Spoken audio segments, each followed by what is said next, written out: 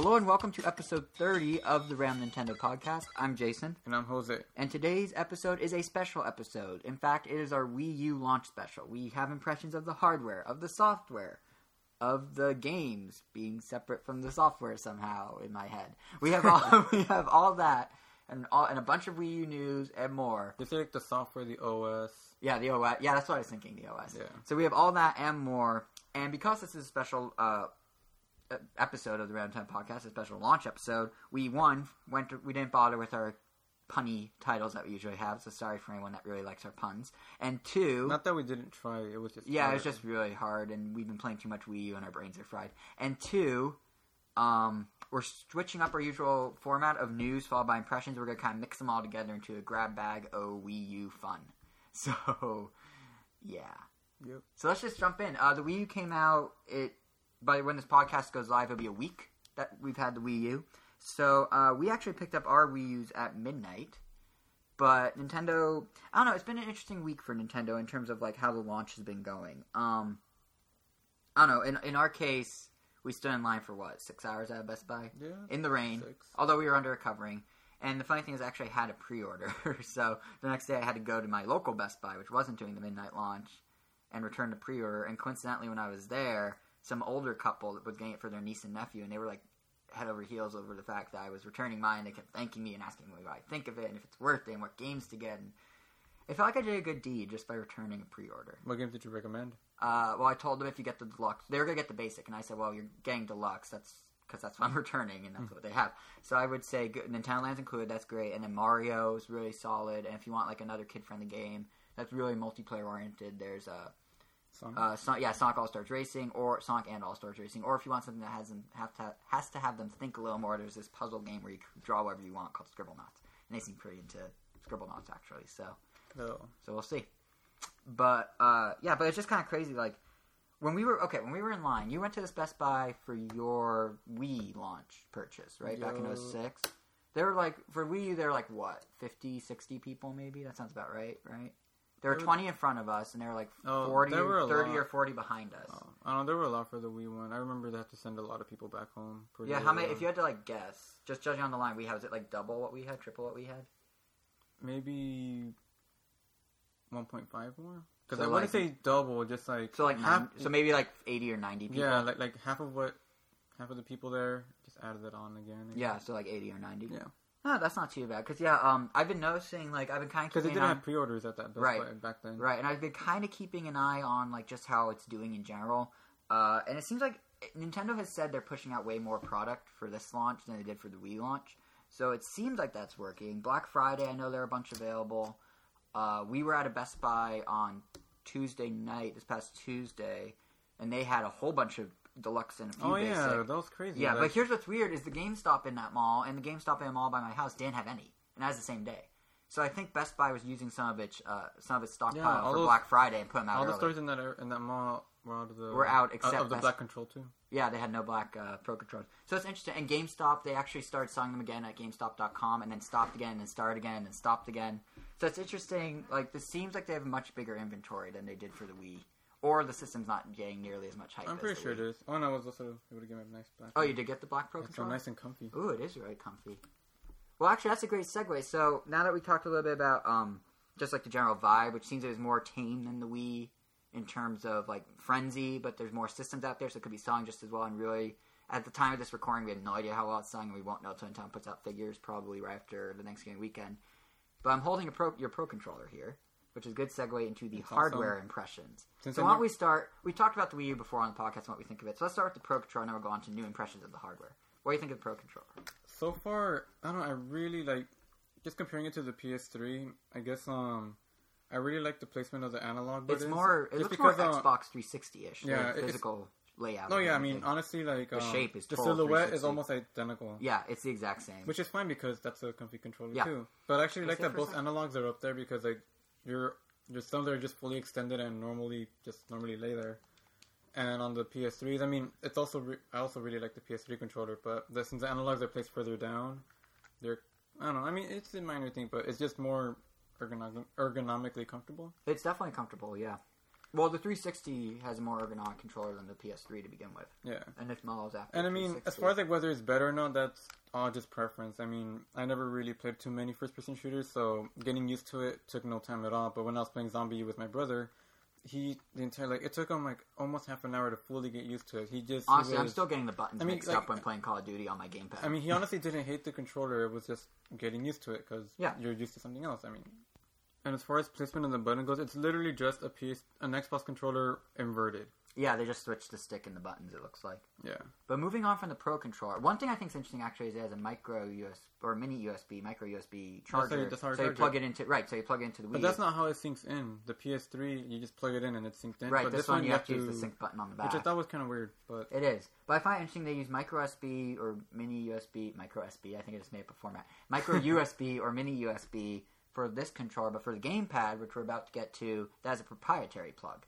Like, for some reason, I understand the gamepad needs its own power brick because it's much more of a thing, like much more of a power sucker than this Pro controller. But it's interesting that they have totally different plugs. Yeah. Like, totally different. And speaking of the gamepad, so we have used it a few times now before we got the system, but, once you have it in your home and you're using it regularly for a week... And it's not tethered. And it's truly wireless, and there's not a giant obnoxious cord hooking it to the demo unit, you really begin to realize... you get more of a feel for the control and really begin to realize things you may not have noticed before. For example, one thing I noticed is that the gamepad screen is actually really good. It's definitely not HD. You can tell it's not HD. Like, if you look at your gamepad and you look at the TV, the quality does take a little dip. But the colors seem at least compared to my TV, the colors do seem more vibrant. Probably because my TV's 8 years old. Since I'm playing on a projector currently, it actually runs a lot smoother on the gamepad. Oh, no, don't get it wrong. It runs super smooth. Oh, no, I know. I just meant it's sub-HD. You could tell. No, yeah, I mean... But, with that said, it looks really good, especially with New Super Mario Bros. U, where when you have a game up on a wall or on a TV, however many feet away, or you have it in your hand, like 8 inches from your face, a foot from your face, 2 feet from your face, maybe. Yeah. It looks really nice on the gamepad, and on TV you don't notice as much details. So... Even at the sub HD, sometimes I kind of prefer using the gamepad screen. Definitely. But in terms of the rest of the pad, the touchscreen. There's been some people that are complaining that it's not very responsive, but I've yet to run into that. Yeah, Zombie U seems to be the game they're complaining about the most, which you have. Have you run into an issue because it's resistive? It's as far as resistive, not capacitive, or as far as non-responsiveness, never. Oh, interesting. Because a lot of people are like showing videos where it's like, look, I press it and nothing happens, because it's made more for a stylus than for a hand. But I've had no problem using my fingers with it. I could type really fast on it in, like, Miiverse. Yeah, no problems whatsoever. Yeah. Well, that's good. I mean, we've been lucky in that. I mean, some people just tap the screen differently than others. Other people, like, maybe tap with the top of their finger. Yeah, the tip. Other people with, like, the whole surface. That's true. So it really depends on, with these kind of touchscreens, like, they're built more for precision, I feel. That's why you use the stylus more than the other ones. Because, I mean... Yeah. Yeah. So. I agree. But, one thing I don't like... Well, can I grab your gamepad here? I suppose. I just want to look at it while I talk. So you use the charging cradle, but you don't plug it into the charging cradle. That's because we were playing. Oh, good point. I'm going to play it for a minute. Okay, so I'm holding it right now, and first of all, this thing's ridiculously ergonomic. Like, it is so comfortable. I actually thought playing, like, more traditional games like Call of Duty on here would feel really cumbersome and awkward. Not at all. It feels no different than holding a normal pad, in my opinion. The only difference is, as you mentioned with the Pro Controller, the buttons don't match PS3 and 360, which makes sense. Nintendo's always put A to the right, B at the bottom, etc. And a lot of reviewers are complaining about this, that the buttons are, quote, backwards. That sounds silly. It is. Very silly. It is. I mean, I agree. It's basically, Nintendo's done that on all their systems all the way back to Super Nintendo. So, really, if developers want to have their old button layout in their games like Call of Duty or whatever, just map what's usually A to B. Like, it's not that complicated. I don't know why people are complaining so much. But, beyond that, I don't know. I just really like this thing. It's really comfy. And also the TV button.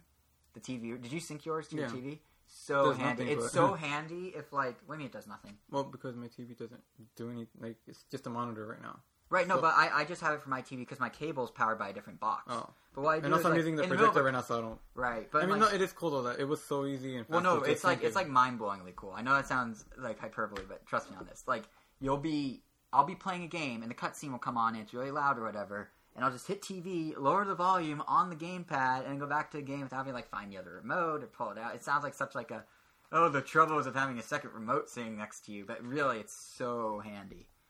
That's so true. handy. I never know where to put the TV remote on my desk. It's just awkwardly there. Well, I mean, my TV's far enough away from my couch. I'd have to get up and go get. This sounds like such like a first world problem. I have to go get my TV remote, man. But no, it's really handy. It's actually a very genius feature. It's gonna be weird, like playing systems that just don't plug the charger into the cradle. That's what I'm doing. It's gonna be weird having systems that don't have that feature in the future. It basically turns into one of those things you didn't know you wanted these features. It's like a microwave. If you don't have one, you can cook stuff in the oven just fine. But as soon as you have one, going back to only having an oven is like insane idea. No one would do it. Or smartphones. Like you don't need internet wherever you go. But once you have it, you can't live without it. Trust me. Well, I've yet to experience that. But you can't live with that. But my one complaint with the gamepad, since we're on the topic of gamepad, is its battery life is pretty abysmal. 3 hours.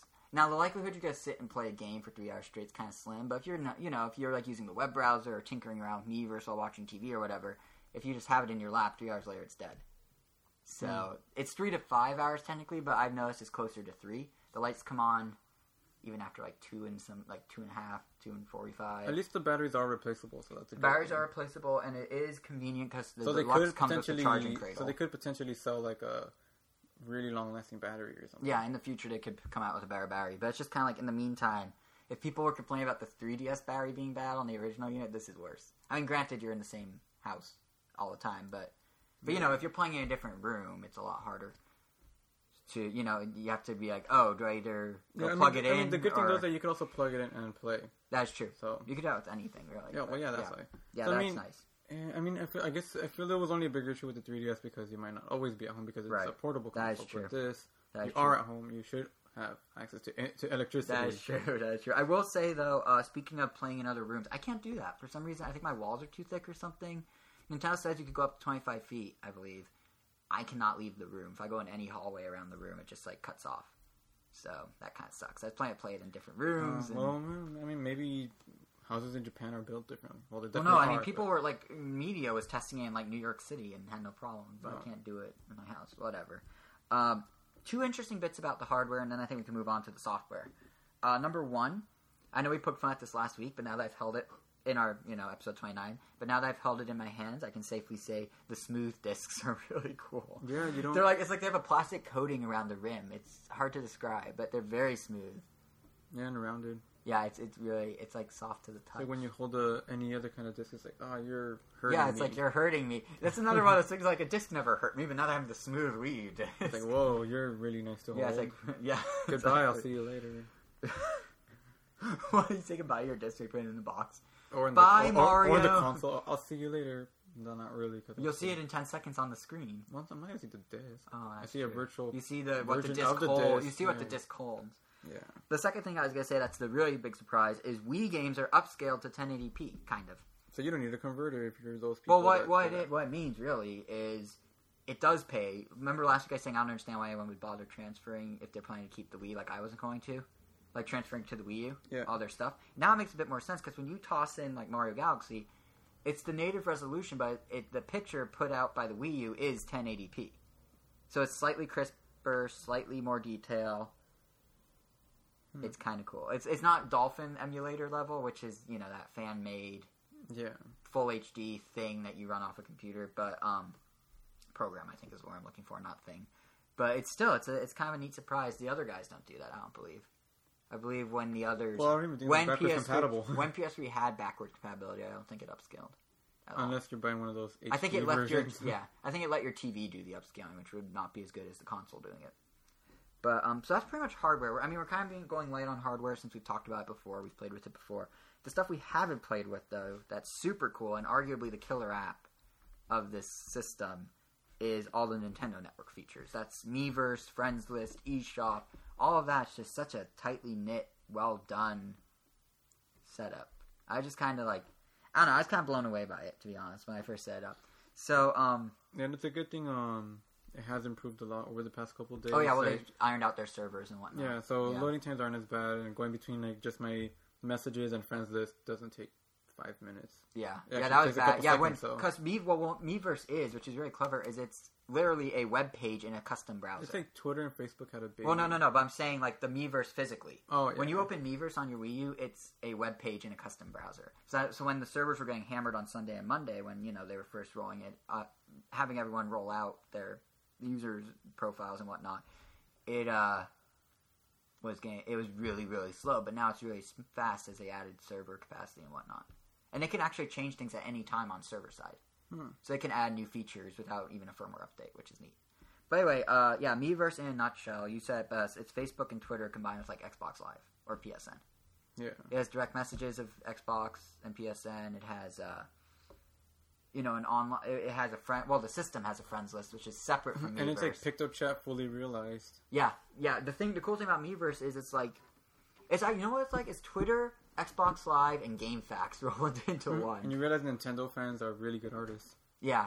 It's really cool because basically how it works is you can post at any time. You can pause the system, jump into Miiverse, and post a drawing, text, screenshot, and just put it out there, and people can which is like it. They can respond to it. They can do that sort of thing. We've talked about it before, but it just works so seamlessly.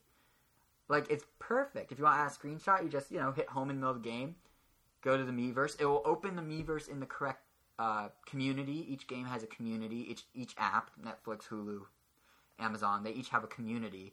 And you'll know you're playing this game. You go to that community, and you can just post right to it, add a screenshot with a button press. You can draw, you can write. Yeah. It's very cool. And some games, we'll get to them when we talk about them individually, but the ways that it plugs into Nintendo Land and Mario directly is actually even cooler, because they'll tag the Attractioners minigame that you're playing in Nintendo Land on your post. Or it'll tag the level of Mario you're in. So all that will be there in the data. So you don't even need to be like, I'm playing this level, and I think this. It'll just say this level, and if you click the level, I don't know, have you tried pressing the level on your gamepad? It will open every post from that level only. Oh, no, I haven't. Yeah, the tags are interactive, so you can view only that level. You can view only that attraction. You can view only that whatever. So it's very cool. And also, they have popular and recent. And good thing they have popular, because recent goes fast. Your post will be buried in like 5 seconds. Yeah. Although, I will say that the community that's already there, you would think it's going to be a lot of inappropriate drawings, and a lot of cursing, and you'd see message after message after message after message of Nintendo removed this post, Nintendo removed this post. But surprisingly, everyone's probably because it's all the, early adopters who are really into the experience and not so much about trolling. But it's really, pleasant. Everyone's just excited and happy, and you get, yas on your post within a couple seconds of posting them. And you do get notifications for those, which is nice. The Miiverse icon starts, pulsating in the...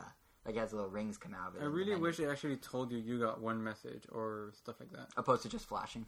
Yeah, because you won't know it's flashing unless you actually go to the menu button. If you're just playing a game, you won't never know you received the message. Although that's not entirely... That's true, actually. Yeah. You're right. I will say, though, that's the only thing... And also, did you notice the same thing with, a friend is online, you have to click the home button to actually know that a friend actually... Yeah, it'll drop down the second. I mean, you still get the blue glowing orb, but that could be anything, because there's so many things. Well, the blue glowing orb means two things. If it glows repetitive... It could be a phone. If it glows for a while and flashes for a while, it's a phone. It's a Wii U chat, video chat. If it flashes once or twice very quickly, it's a friend coming online. Okay. That's it. That's the only two functions I've realized. There's no one for message or... I don't think so. Actually, you know what? There might be, because once you sent me a message... and it flashed and I had a Miiverse notification, but you were online already. So it might be 2 pulses for a friend, 1 pulse for flash. I don't know. And then half the time you're not even looking at the gamepad, you're looking at the TV. Yeah. So it's you don't even see the blue light. Which, by the way, that's my one possible complaint with the setup is with the hardware and the OS is sometimes the 2 screens are a bit redundant on the OS level. For example, it shows the same on the settings menu, which, by the way, has all these clever icons so you can jump around the settings very quickly. The top screen basically says, use the gamepad to access your settings. And then when you press, a setting, it's this setting lets you do blah, blah, blah. Which, yes, that's helpful, but it also shows it on the gamepad. It's not even, additional information. It's you click internet, and it's on the TV. It'll be use this setting to set your network. And on the gamepad, it'll list, set up network, check MAC address. So, obviously, you could figure it out. I guess I just didn't know what to do with the 2 screens. It's super minor. Or, actually, Miiverse is another good one in that both screens show the exact same thing. Yeah. Although, if you hit X on the Miiverse, the TV screen's replaced with just little icons of people talking. So, if you don't want to, broadcast what you're posting to the world. Yeah. Although, one neat thing about Miiverse, now I think about it, is did you notice if you type a message in Miiverse, the TV will show, enter your message here, but when you type it, it's only appearing on the gamepad, and then when you hit send, it asks you to confirm, or not hit send. When you hit OK and it asks you to confirm your message, it will then show it on TV for proofreading. So that's kind of a clever use. But yeah, Miiverse, I think you described it best. It really is Twitter, Facebook, Xbox Live all rolled together. And actually, you comment a lot more than you normally would. Because on it Twitter, prompts you. Yeah, because not only that, but on Twitter or anything like that, you would usually just tweet like, "Oh, I got the game, it's fun," and that's the end of. Yeah, you just give a quick impression. Like, but this one, like you feel more. You feel more obligated to tweet like, "Man, this level has a hard obstacle," and you really want to also, and since you do it a lot more often, you actually do get. Yeah, it's because, and this was it's more appropriate too. This is what Nintendo's whole pitch was: is that it's a community by gamers, or it's a community for gamers who are passionate about the games. Like on Twitter, you have people that aren't as into games as you, so you're not going to bombard them with, "Man, the mines in Nintendo Land's Captain Falcon attraction really, get in the way of my progress." Really blew me away. Really blew, yeah, exactly. But you would on Miiverse. Yeah. Yeah. I will say also one neat thing about Miiverse that actually is actually very, very interesting is, so when you first boot up the system, there's the Wara Wara Plaza, which shows some of the trending games being played at the moment and comments. It's a mix of popular comments and comments that Nintendo picks based on various criteria, like if they want to highlight a specific boss or level or something. But they're not really filtering them. Like on PlayStation and Xbox, when you boot up the system, you basically get your content and ads to go get additional content, right? Yeah. Especially on Xbox with the dashboard, where there's like a big ad like, "Get the Walking Dead season, episode 2 game," or from Telltale or whatever. With Miiverse, you're almost getting the opposite. I've noticed like comments on ZombiU that pop up automatically without me touching them, on the home screen of my game console saying, "IGN's review wasn't so great. Is it still worth picking up?" Oh, yeah. Like, that's weird to see on a system when you first turn it on. Like, it's a very honest system. It's very refreshing. Yeah, I still keep feeling like, I don't know why, like, on Mario, like, "Oh, I'm still on the fence about this game. Should I get it?" Yeah. Or like Call of Duty. And just go, but like, just to that comment in particular, I just feel it's interesting. I feel like for a Mario game, you should never really be on the fence about it. No, you should buy it. Either you buy it or you don't want it at all. Although we'll be talking plenty about Mario a little later. But, it strikes me as just like Call of Duty, there's one that's like, I can't remember what it was. Oh, why don't real headsets work with this? By the way, they do. We'll get to that as well. I've tried it. They do. But it's just like, that's weird that's literally a negative comment about the game, and it's on my home screen. Nintendo's letting it be out there. Like, it's very crowdsourced. There's also a picture that someone drew like a PC controller with an X across it, or an Xbox controller with an X across it, and a gamepad, and it was X circled. Well, that's a little different. That's pro Nintendo, of course. It's very cool how open it is. One thing that's not quite as cool, though. Oh, and also, one more thing about Miiverse I completely forgot. Have you gone to the smaller communities, like Funky Barn? The game Funky Barn is a game. No. People go to those communities. They don't have the game, because when you post on Miiverse, it'll tell people I've gone to games I don't have. Right, yeah, but it'll tell people if you have a game, or if you're welcome to post on anything, right? And there'll be a little check mark if you have the game, like a little check in a box.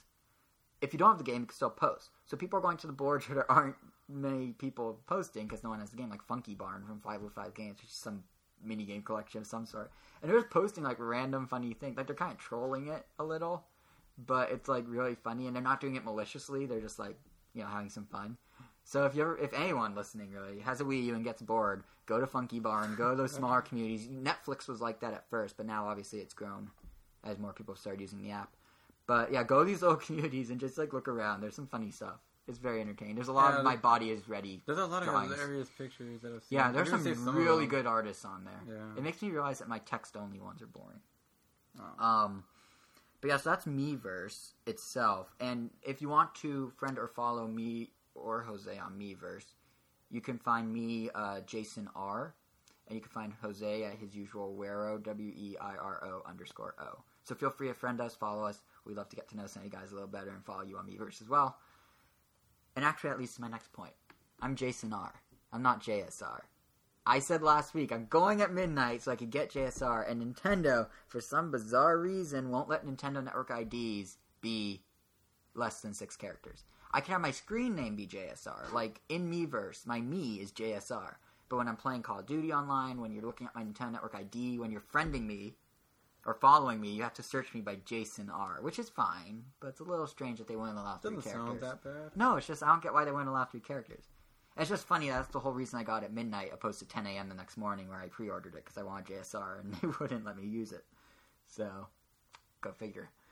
But, what was I going to say? Oh yeah, that reminds me, friending is another interesting conundrum on Miiverse. So there's a friends list, and you can send a friend request through a friends list. However, The only way the other person will friend you is if they independently also use the friend request feature on the friend list. So it's like friend codes where you have to manually swap them. But if you go to Miiverse and you do a user search and you find the person there, you can send them a legit friend request that they will then send them a Miiverse message saying you have a friend request. Like if you do it through the friends list, it doesn't go anywhere. So people could be like friending or following you and you'll have no clue.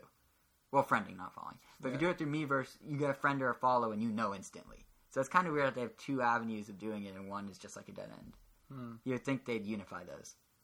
It seems like it's like... I didn't know that. Yeah, so basically you have to do it through Miiverse. So be wary of that, all you Wii U owners. I'm assuming that's something that will get fixed because that sounds like a big deal. Yeah, it is kind of a big deal. An equally big deal is that currently each Nintendo Network ID is tied to the console it's created on.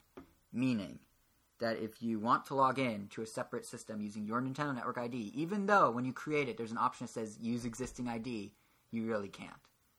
The ID you make only works on the system you use, which means any purchase you make currently in the eShop only will play on that system, which Nintendo said before, but presumably you'd be able to transfer everything over if your system breaks. But now they're saying you can't, at least for the time being.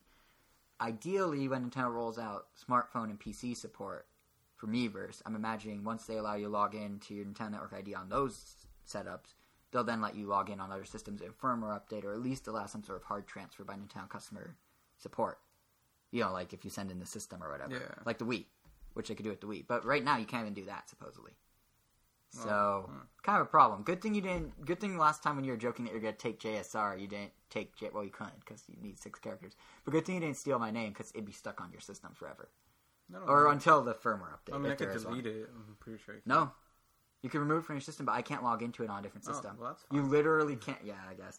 But I mean, it's a non-issue for us. That is personally. why my brother didn't end up creating his account. Because right, because he plans on getting a Wii U eventually. Yeah. So, yeah. And he doesn't want it stuck. And also, you know, if someone gets a basic because their shortages right now and they want to upgrade to a deluxe down the road, until they sort out this whole weird ID information situation, you're stuck on your basic. If you buy a basic and then say, oh, I want to get, I don't know why you necessarily get a deluxe, you just get a hard drive. But I've heard stories of some people swapping them already. You have to create a new Nintendo Network ID. Wow. Which is kind of silly. But yeah, the other interesting issue that popped up for Nintendo is that someone from the NeoGAF forum broke into a debug menu unintentionally of the Miiverse. Was it you? No, it wasn't me. It's some other random guy. But he was just using the Miiverse, and this was on day one, on Sunday, last Sunday, and it literally just hiccuped or something, and he was in a debug menu as an admin, and there were listings for unannounced games, including Metal Gear Solid and Yoshi's Land Wii U. Nintendo immediately patched it, and it put out a statement saying it was a mock-up menu. He had no real admin privileges, and, you know, everything's fine. But why would a mock-up, even if it was a mock-up, have Yoshi's Land Wii U and Metal Gear Solid? Metal Gear wasn't like a game name, it was like a category, so I can understand that just being thrown in, like, let's just put some games in.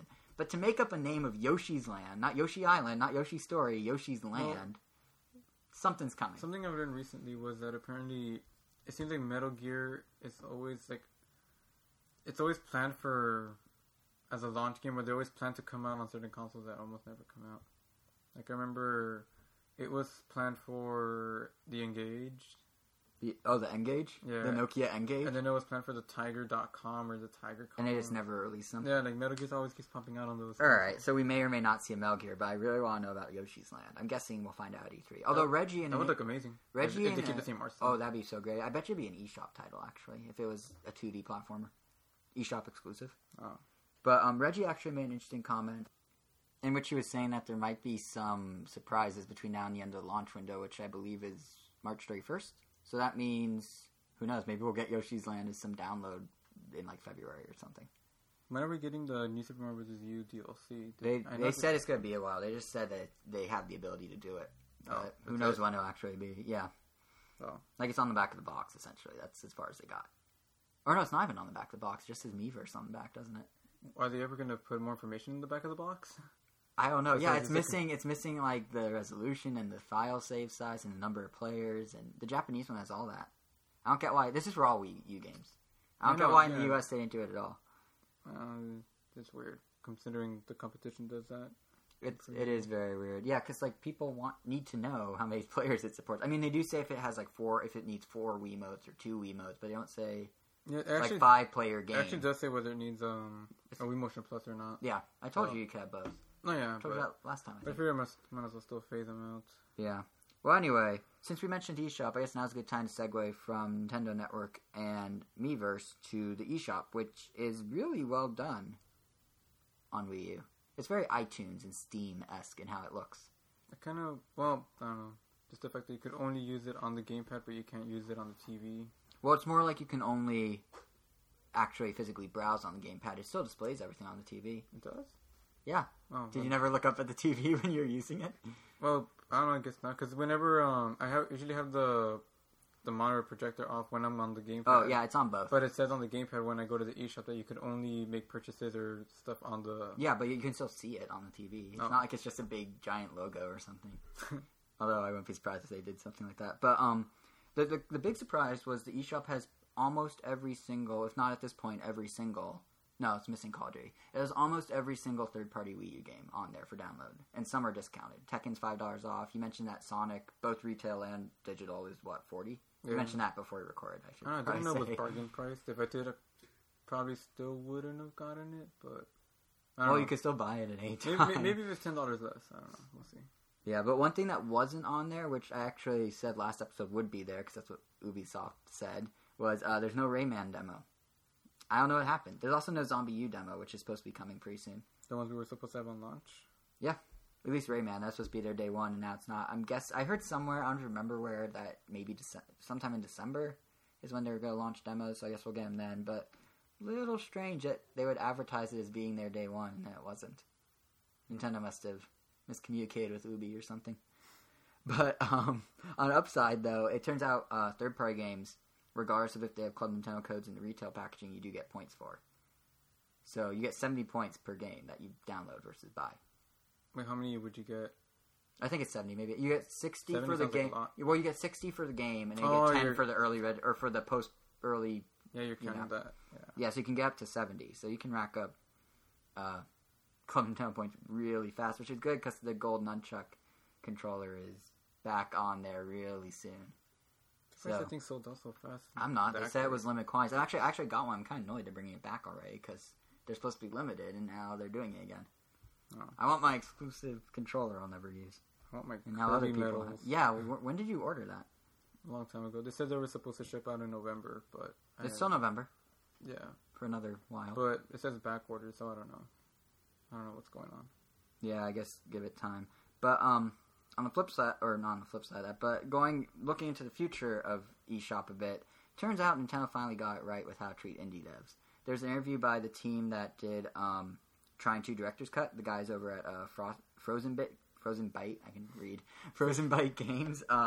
Their marketing manager, a guy named Mikhail Haveri, he was talking with IGN and was saying that they're actually treating all games on the eShop more like how Valve does Steam or how Apple does the App Store, where developers can now set their own price. They can now weren't able to? How it used to be is Nintendo would dictate a price, and they would determine what, if ever, went on sale. What went on sale if they ever did. Man. That sort of thing. But now Nintendo's saying that, developers do what you want, and they also allow you to patch games more than once without paying a fee. Believe it or not, if you put out DLC or patch a game on PSN or Xbox 360, or Xbox Live Arcade, I guess, you have to pay Microsoft or Sony for the privilege of pushing out a second fix or DLC beyond the first wave. I feel like it kind of makes sense. Because they're hosting it on their service. Yeah, because it's like, oh, you gave us an unfinished product and now you want us to fix it. Well, not necessarily. If it's DLC, that's different. You mean a patch, right? Like, to fix patch a bug or something. Yeah. Yeah, because, But see, all those companies have their own quality assurance teams, like all the... Sony, Microsoft, Nintendo, that check these games before they go live. So it's partly Microsoft and Sony's fault for not catching it in the first place.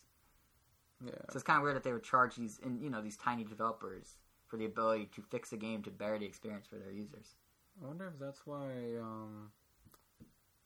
Capcom released a lot of versions of the same game as discs. As discs, because I don't think it's a huge fee. Because that's the cost. I think it only... Because, they patched Street Fighter 4 so many times. My guess, honestly, is that it's not that huge of a cost for a big company like Capcom, but for indie devs who, go like $100, like $100 can make or break something. Maybe not 100, a couple thousand. Then, pretty big difference. Then that will... Well, my point... But my point being that will screw them over a lot more So it's nice that Nintendo's saying, hey, do what you want. Well, we're basically behind you, whatever you do. Feel free to put it on sale. Feel free to sell it for whatever. They have guidelines, apparently, for what they should sell it for, but there's flexibility allowed. Which is total opposite of 3DS, DSiWare, WiiWare, all that Nintendo. Basically, they told the developer the release date. They told the developer the price. They told the developer if they would be able to release a patch, and only in critical situations.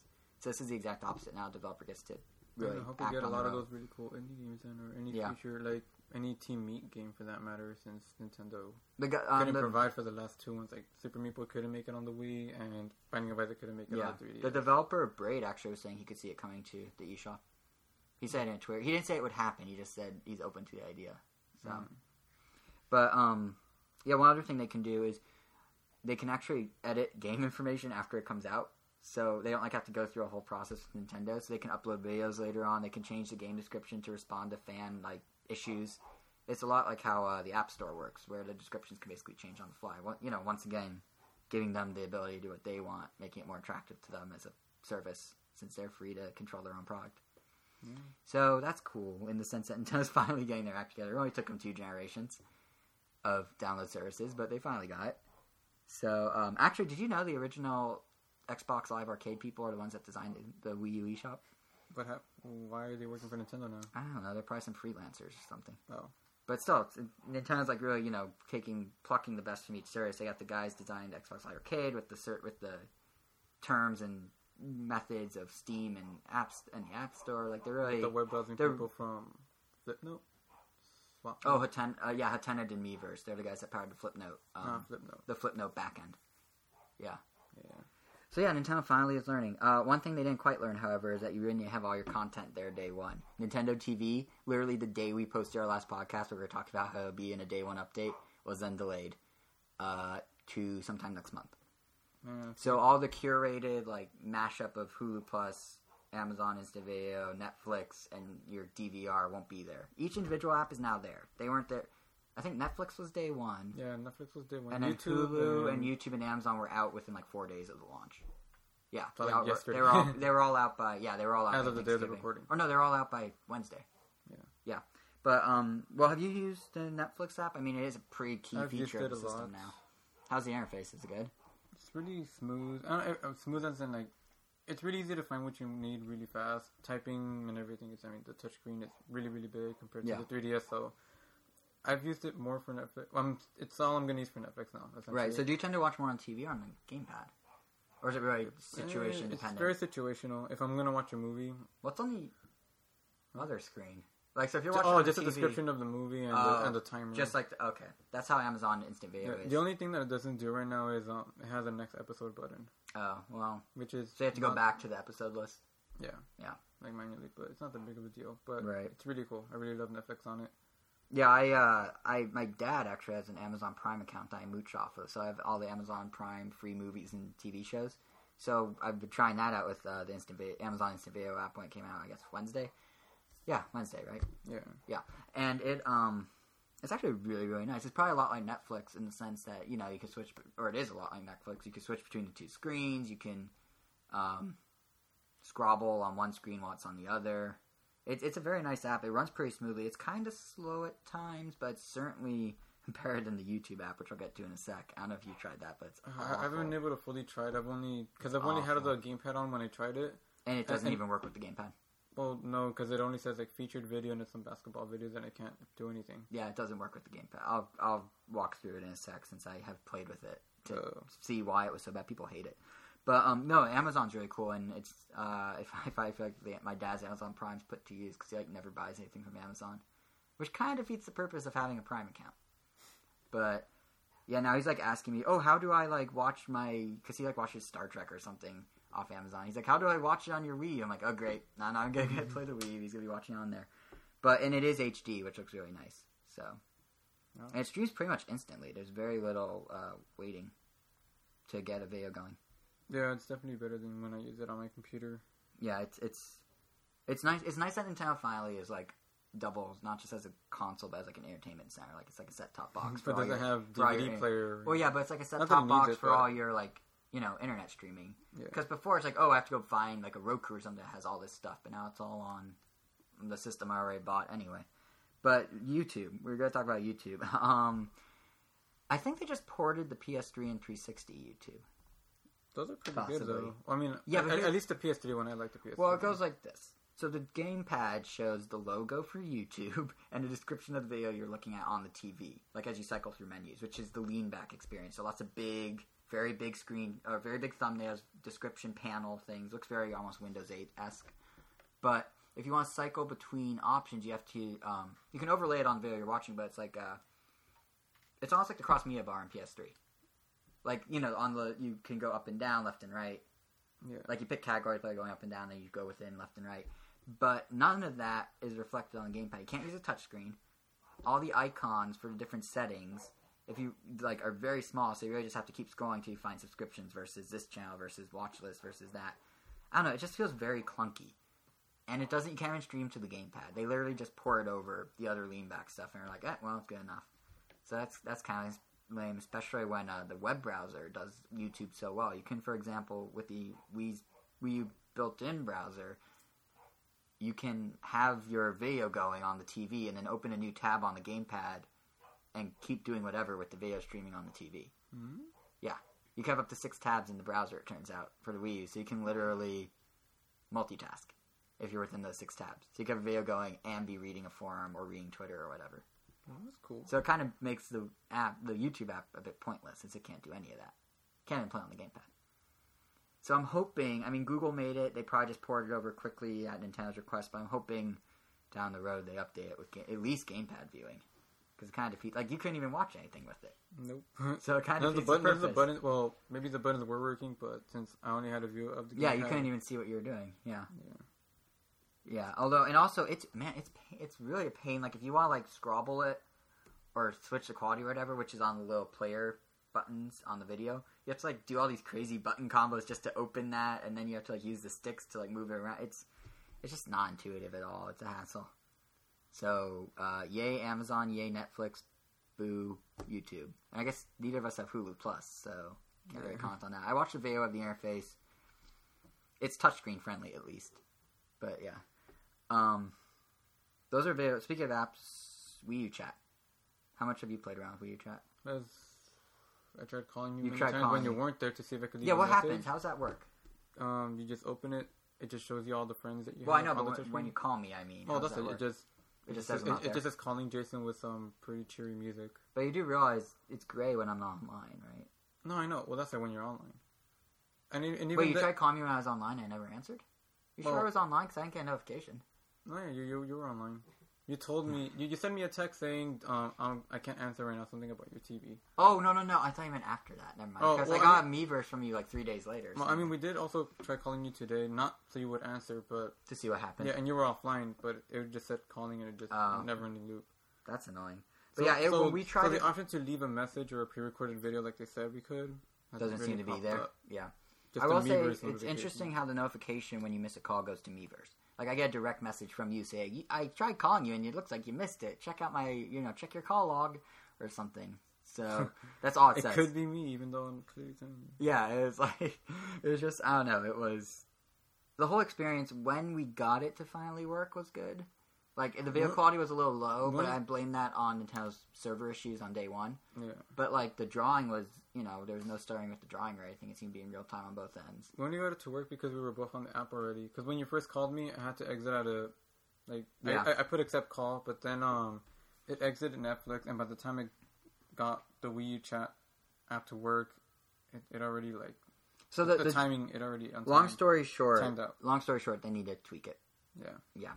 The one other app that's coming, it's not here yet, but Ubisoft is bringing their Uplay app to the Wii U. You'll be able to download off the eShop, and it'll basically, for Ubisoft games you have, it'll track your progress and reward you with stuff. Like, you can use points that you earn to download, like, Just Dance 4 new song.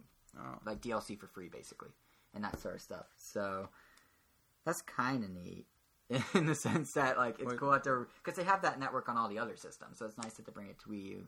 Yeah, like, one of the first things I did on Zombie U, it just said, Uplay achievement unlocked, but... Yeah, and you're like, what?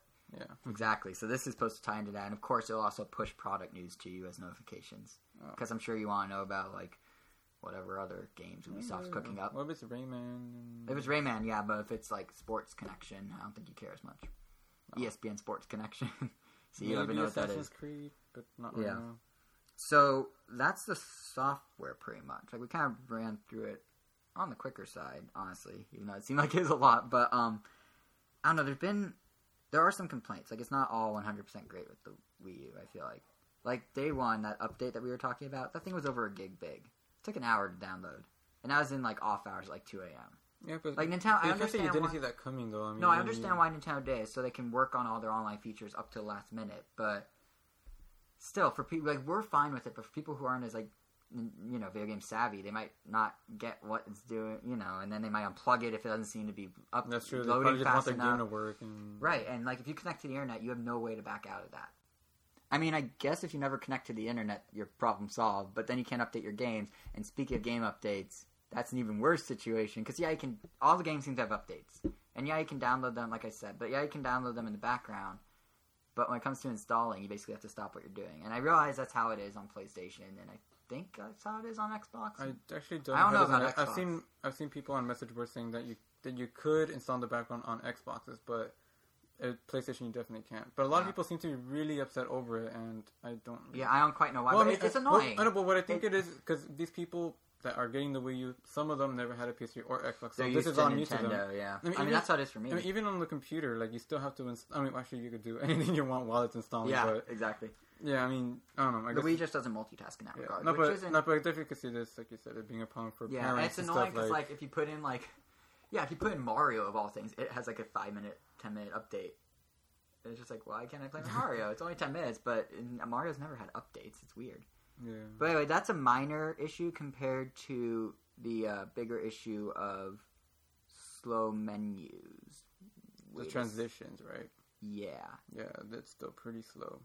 To put it lightly. Like, I even said it slow. I was like, slow menus. No, but it's just like, it takes, to go from your friends list, to go from the home menu to your friends list to the home menu, takes like a minute. And it only takes 10 seconds to check, like to actually look at. Yeah, that's one. Like it's about that was you one of the timed things that it, bothered right? me. I timed it. It took. I didn't time it, but I thought you did when we were on. But just compared to like the we did time it. Yeah, it's 22 seconds to exit Netflix back to the main menu. Mm-hmm. It took me like 15 seconds to go from from the Miiverse to the menu. I mean, the Wii had the same issue when it came out. If you recall, before they had that little transition of the channel icons, it just sat on a black screen for like 20, 30 seconds. So hopefully a firmware update will fix this. And Nintendo has actually, there's a rumor that it might. Apparently, a customer service rep told someone when they were complaining about it on the phone, they're like, "Oh, wait till next week." And they're like, "What?" And they're like, "Wait till next week." Like, they're saying there's an update, and they're like, "If it doesn't work by the end of next week, like if you have an update and you're still having problems, call us back." He's like, "Okay." So maybe it'll be fixed by the time of our next episode. Hopefully. I mean, just comparing it to the PS3 again, even though obviously you have a lot more going on in the Wii U right now because you have all those Miiverse and communities all in one menu. But like just like sending a message on the PC, you press the home button, scroll to the side. I never really have to click on anything else. You just scroll. Right, and it just pops up. I mean, really, just 2 clicks and you're there like instantly. But on the Wii U, it's like you have to commit a minute or two. Couple well, seconds. even that's not so bad. If you went Miiverse direct message and back to game, it'd be fine. I mean, once you're in the Miiverse, it's all pretty fast. It's just going from Miiverse to game to Miiverse. Actually, I'd say if you closing the home menu and opening the home menu is instant. Oh yeah, that's instant. So even closing Miiverse, it instantly dumps you back in the game. But if you're in a game. If you go Miiverse from the home menu and in a game. But if you go Miiverse from the Wii menu, on like when you first boot it up, it takes forever. Yeah, I mean, at least it doesn't interrupt what you're doing, so that's... Yeah, that is true. Yeah, at least. But, and actually, it's a slight correction. I mixed up by saying the Nintendo rep didn't say the loading times would be fixed. They said a different issue would be fixed, and that's a lot of people are having issues with their system bricking and locking up. Lots of people are saying that they'd just be playing... I've been reading this around the web. They'd just be playing or whatever, and the game would just, like, freeze and emit this really obnoxious humming sound. Yeah, I saw people. I saw videos of people. Yeah, like Black Ops and. Yeah, and it's very un-Nintendo to have that happen. It's never happened to me. Luckily, it hasn't happened to me either. Yeah, but it's weird. I mean, it's almost like we're running like a beta of the OS, and they'll update it in time for Europe's launch and Japan's launch in the coming weeks or something. Man, it's still kind of cool that we got it first. That is true. Doesn't really give us anything. But no, well, it gives us an extra couple weeks with the system. We got the Wii first as well. We did? Yep. Huh. Why? Because we had Black Friday. The other countries or the other regions don't, so it's not as pressing to get it out by that date. Oh, so they can, split the shipments up so there's not too many in one place or not enough in another place by during the launch. Yeah. All right, that makes sense. But yeah, so those lockups is what's supposed to be fixed by the end of next week. And I imagine issues will continue to be fixed over time, specifically right before each launch. But one issue that I hope gets fixed immediately, and this is like my biggest pet peeve with the system. That's just you, though. No, it's not. I read online. There's a lot of people online. Overscan. Essentially, how HD TVs work is older ones, or some even newer ones, try to adapt to the fact that the image being broadcast might have fuzziness on the side, like of an HD channel, or maybe like you're viewing a movie and it's not quite full 16:9 or whatever from early DVD days. So they overscan, which is where they blow up the screen by like, a couple percent bigger than it really is. So the edges are cut off. Most devices, Xbox, PS3, etc., have a safe area around the screen that they don't put UI in because they know TVs will overscan and it'll be cut off. Nintendo chose to put all its menus on the very far left of the screen with no thought of the safe area. It's only made for true HD TVs that do true 16:9 pixel for pixel. So, as a result, I'm missing about 5% of both sides of my screen. Like, if I'm in, like, the eShop or Miiverse, Communities is Immunities. The eShop, it's my, the front page is the Aunt page. Things like that. It's not horrible, and I've tweaked my TV a little to at least get the vertical correct, because it's horizontal and vertical is the problem. So I got vertical normal, but horizontal, my TV just can't do the full 16:9 for whatever reason. It just can't see the full Wii U output. Oh. So, and I know it's a TV issue as much as it is Nintendo's issue, but they should have accounted for that. Like, a lot of people are having this issue. Can you tweak it on some of the games at least? Yeah. I could tweak it on Black Ops 2, so that's fine. And I could actually tweak the Miiverse, eShop, and Internet Browser. They individually have screen adjustments. But there's no overarching Wii U screen adjustment, which is weird because it's Nintendo saying, we know it's an issue, but we're going to go ahead and not do it for everything. And even weirder is when you do it through Nintendo, Black Ops lets you do horizontal and vertical differently. Nintendo, it's all, you just like hit up and down and it just shrinks and enlarges. So now that I fixed vertical, if I fix horizontal, the vertical will either have black bars or just not be there, or be cut off if I go too big or whatever. So it's kind of a mess. I hope they fix it soon. I imagine they will, because there have been a lot of complaints. Yeah, so I guess if you have like one of those early HD TVs, not even early. Some people that I was reading had like 2010 TVs. Oh, really? It's basically TVs that for some reason don't give you a just mode that lets you view full 16:9 pixel for pixel and overscan no matter what. Like if you can't turn off your overscan, you're stuck. Oh, so that's my case. That sucks. Yeah, I mean it's not like none of the main elements of a game are missing. Like Mario still has his lives. Nintendo Land, all the button commands and corners are there. I'm pretty sure you'd be able to survive even if you couldn't see the lives. Yeah, I could look at the gamepad, and I could look at the gamepad. Well, and that's true, Mario. So like you never run out. Unless you're playing like Super Mario Brothers. Yeah, but either way, it's slightly annoying. Yeah. But enough with the hardware, I guess. Enough of my nitpicks. Let's talk games, because that's what the system's for. So really, yeah, shockingly. So the biggest game is the one that came bundled with it. Arguably, it's the virtual instruction manual for the system and how I use the controller, and that is Nintendo Land. And I have to say, overall, it is quite a good package. There should be something like that in real life. Maybe not exactly like the one depicted, but something. There should be a Nintendo World. Yeah, I agree. Wait, there is a Nintendo World. Nintendo Land. But that's a store. Yeah, not a theme park. But I just think overall, it's such like a good.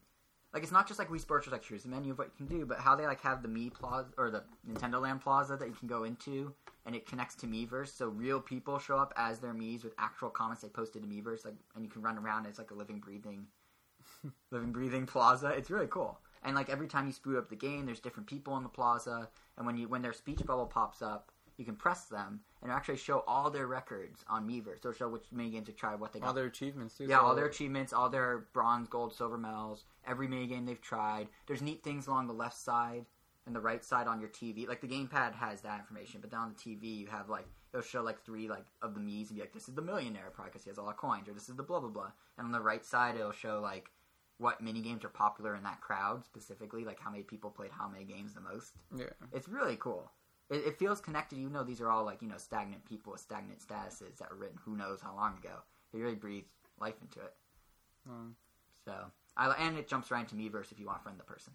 Or like the post. I really like that, all the, I don't even know what to call them, the statues that we saw on Traders. Yeah, all those prizes. The prizes? Yeah, I was under the impression that all of that was going to be there from the very beginning. No, and you unlock them with a pachinko game. And I was kind of disappointed, but I'm like, oh, okay, now you actually have like a reason to play the games to get money. Even though I've accumulated so much money that it might be playing that pachinko game for a long time. Yeah, and the pachinko game is kind of cool because it's all 8-bit. It's 8-bit pachinko. But yeah, it's just a really good. Like they did, like the coin collecting just adds more. Like Wii Sports, like I could beat my high score and that's it. But in this, like you said, they have achievements or as they call them, stamps. Yeah, and they have, and it's 5. It's what 5 per minigame, at least. Some of them are pretty easy to get, and others are. Yeah, I mean, and they have bronze, silver, and gold medals for each minigame. And lots of mini games, like the deeper ones, have different modes within them. It's actually a pretty comprehensive package, and it's great because it's totally free if you have a deluxe system. So it's like a good... Free in quotes? Because, I mean... Well, no, it's still free. Well, free in quotes. It's $10 off if you were buy a bait. It's $10 cheaper to buy the deluxe system. Is it in stores already? Like, separate? Yeah. We saw it I don't remember. Yeah, it's there. It's there. Yeah, if you buy a basic and you buy the game, that's $360. If you buy the deluxe, it's $350, and you get the charging cradles, and you get the other stuff. So, the stand for the console. So... It's free, and you get more internal storage, and you get the digital deluxe promotion. So it's free in quotes, but it's all free in quotes. So it's still a really good deal. I don't even know why people would buy the white one unless like they're so desperate to get a Wii U. That's what I think a lot of it is. Really? Yep. I would just wait. Yeah. It's like one of those things where it's clearly there's not the shortages of the Wii, so people could easily just wait a few weeks. But the attractions themselves, going back to Nintendo Land, obviously they're the stars of the show, so to speak. I'm really impressed with the variety. Like, really impressed with the variety. There are 12 in total. There are a bunch that are single-player only. There are some that could be single or multi, and there are a few that are multiplayer only. So we ran through the multiplayer-only ones with a group of friends, and those are intense. Those get intense. They're really fun. They're Mario Chase, Animal Crossing Sweet Day, and Luigi's Ghost Mansion. Mario Chase... It's almost like Mario Kart battle mode without balloons. Like, you hunt down people and tackle them. Well, sort of. I take that back. It's not really. It's not really. No, it's just... The maps look like Mario. The maps look like... look like Block City from Mario Kart 64. That's my just more detailed than awesome. But yeah, with Mario Chase, how it works is you have 4 people with Wiimotes. Up to 4. Up to 4. One person with a gamepad, and the one person is running away and has a view of the entire map. That's the gamepad person. Yeah. The one person on the gamepad. And the other 4 are using Wiimotes, and they have to chase them down. They have to coordinate by shouting out loud and whatnot, because they can't see a full map. So that's neat. And since the game scales to how many people are playing, if you're just playing one-on-one, instead of having human helpers, obviously. There are robots, yeah. Then you get robotic Yoshis that... Oh, speaking of robots... That yell out where they are. Can we please address Monita? She's the guide of Nintendo Land. Her name's Monitor, but in a clever way. Monita. Monitor. Huh. Oh. But... She is both helpful and really annoying. Really? Kind of. I like her, like, she sometimes, like when she was, when the game unrolls and she's like, abracadabra, or some random thing that's, like, super out of character for a robot. I like when she tries to be funny, because since she's kind of monotone, it just sounds that's what I mean. I like that stuff. But then, whenever you start a game, she's always like, let me walk you through it, and it's like, please don't. It's like, just stop. I know you can hit minus to skip, and in some of them you have to hit a button to actually prompt. I've been desensitized by like Nintendo helper mascots, so that doesn't even bother me. It just would have been nice if she didn't do it every single time. But, I mean, you play Skyward Sword, right? She has the same voice as Fee, practically. Same vocal filter. But at least she's more helpful, though. That is true, and she spins. Fee doesn't spin. Fee spins? Well, she spins better. Monita spins better. Anyway, back to the attractions. Right. I don't know how to segue from that. Back to the attractions. So Mario Chase is one of the 3 multiplayers. Also, Animal Crossing Sweet Day, where you run around collecting candy, as up to 4 people with Wiimotes. And then one person with a gamepad is using the 2 analog sticks to control 2 separate guard dogs. You have to hunt down. What were their names tackle. Again? They had names. Booker and... Chomp? No, not Chomp. Booker... I don't remember. Wait. Yeah, so you run around with the 2... Wow, you made me lose my train of thought. With the 2 analog sticks. Yeah, with 2 analog sticks. And you have a view of the whole map. The people, once again, with the Wiimotes, only can see what's in front of them. So they have to coordinate to get all the candy. Well, they don't have a view of the whole map. They have roughly the same... No, you have a view of the whole map if you move all the way across. Oh, yeah. Okay, yeah, let me rephrase. You have a view... Sorry, you're right. You have a view of... You're going to confuse the viewers. Listeners. Yes, you have a view of your 2... dogs. So if you drag them all the way across the map, you have Think Smash Brothers style. Whenever 2 characters get far away from each other, the screen like zooms out to accommodate both dogs. And if you run, I guess, from one end of the map to the other with the dogs separately, you could see the whole map. Yeah, I think that's the best comparison, definitely. Yeah, and one thing that I really like about this game, when you're using the gamepad, is that the camera moves to adjust to each dog, so that the dog you're controlling with the right analog stick is always on the right and the dog is always on the left. Yeah, so it will spin as necessary, but slowly. Yes, It's not like mind-bending spinning. Because it will get confusing, I guess, if it did. Yeah, definitely. But yeah, and there's also the Pac-Man Versus style Luigi's Ghost Mansion. One person with the gamepad's a ghost. Pac-Man Versus on GameCube with Game Boy Advance. I guess it's I literally. didn't get the reference. It's literally. It's the same. Pac-Man on GameCube / Game Boy. Was one person is Pac-Man trying to run from the ghosts on the Game Boy, and everyone else are the ghosts on the TV screen, and they have to chase him down. Very similar to in Luigi's Ghost Mansion, where one person's the ghost, and they're trying to run away from the people with the flashlights. Well, I don't know. They're trying to get each other before the other people get each other. Yeah, same with Pac-Man Versus. If you're Pac-Man and you get the fruit, you're now chasing the ghost. Oh, yeah. Kind of the same idea. But, yeah, so with this one, it's different. We played it at Comic-Con. Is that where we played it? Yeah, Comic-Con. And at that time, basically the player on the gamepad and player on TV had the same... One was a ghost, the TV people... gamepad was ghost, TV people were Luigi's and friends. But it was the same. It was like the same look. They both saw the same map. They both saw... Like, it looked the same. Yeah. But now in the final product, they actually made the ghost view be this crazy, like, night vision, like, wavy thing, which actually looks really neat. But, so there's that. But yeah, I don't know. It's really fun. It's hard. Like, it's a game of tag. You're playing tag, and they're playing tag, sort of.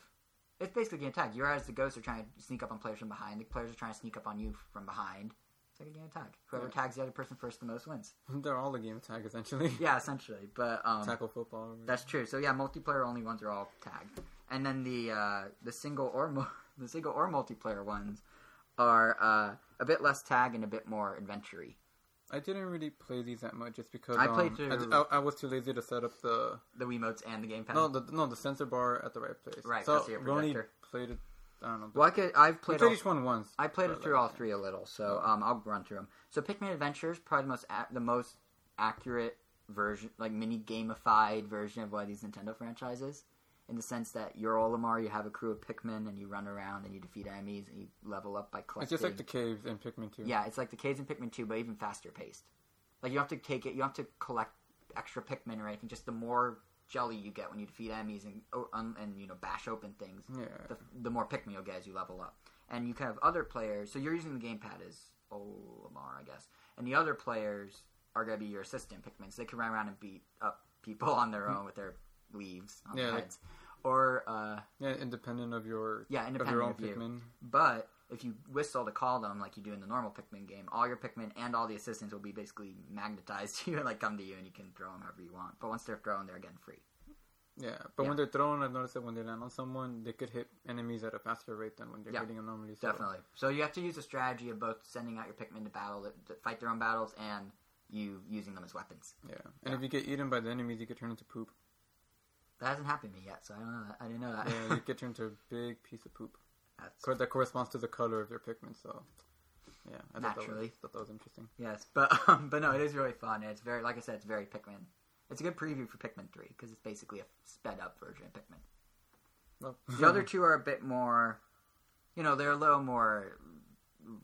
They use the name, but they're not quite the same game. Like, Zelda Battle Quest is basically... the sword fighting mode of Wii Sports Resort but it has the Skyward Sword, Skyward Well, hold Strike. on, let me get there. It's basically the battle. now I'm gonna repeat myself. It's basically the Wii Sports Resort in the sense that you're on a track and you have weapons that you can use against enemies who are on the same track as you. Oh, actually, yeah, you're right. Yes, you can turn left and right. I just remembered what you were talking about because the single player of Wii Sports Resort and the sword was like on rails. Exactly, it's exactly the same. Yeah, it is. But it's a little better because one, it's skin like Zelda. So there's all sorts of little Easter eggs for fans. Two, what was I going to say? Two, you can look around a lot more. And three, the gamepad gets to be a bow and arrow. So instead of just using the Wii Motion Plus for swordplay, if you have the gamepad, you're using the gamepad entirely. It's your viewfinder just by moving around, and then you flick the right stick to shoot the bow.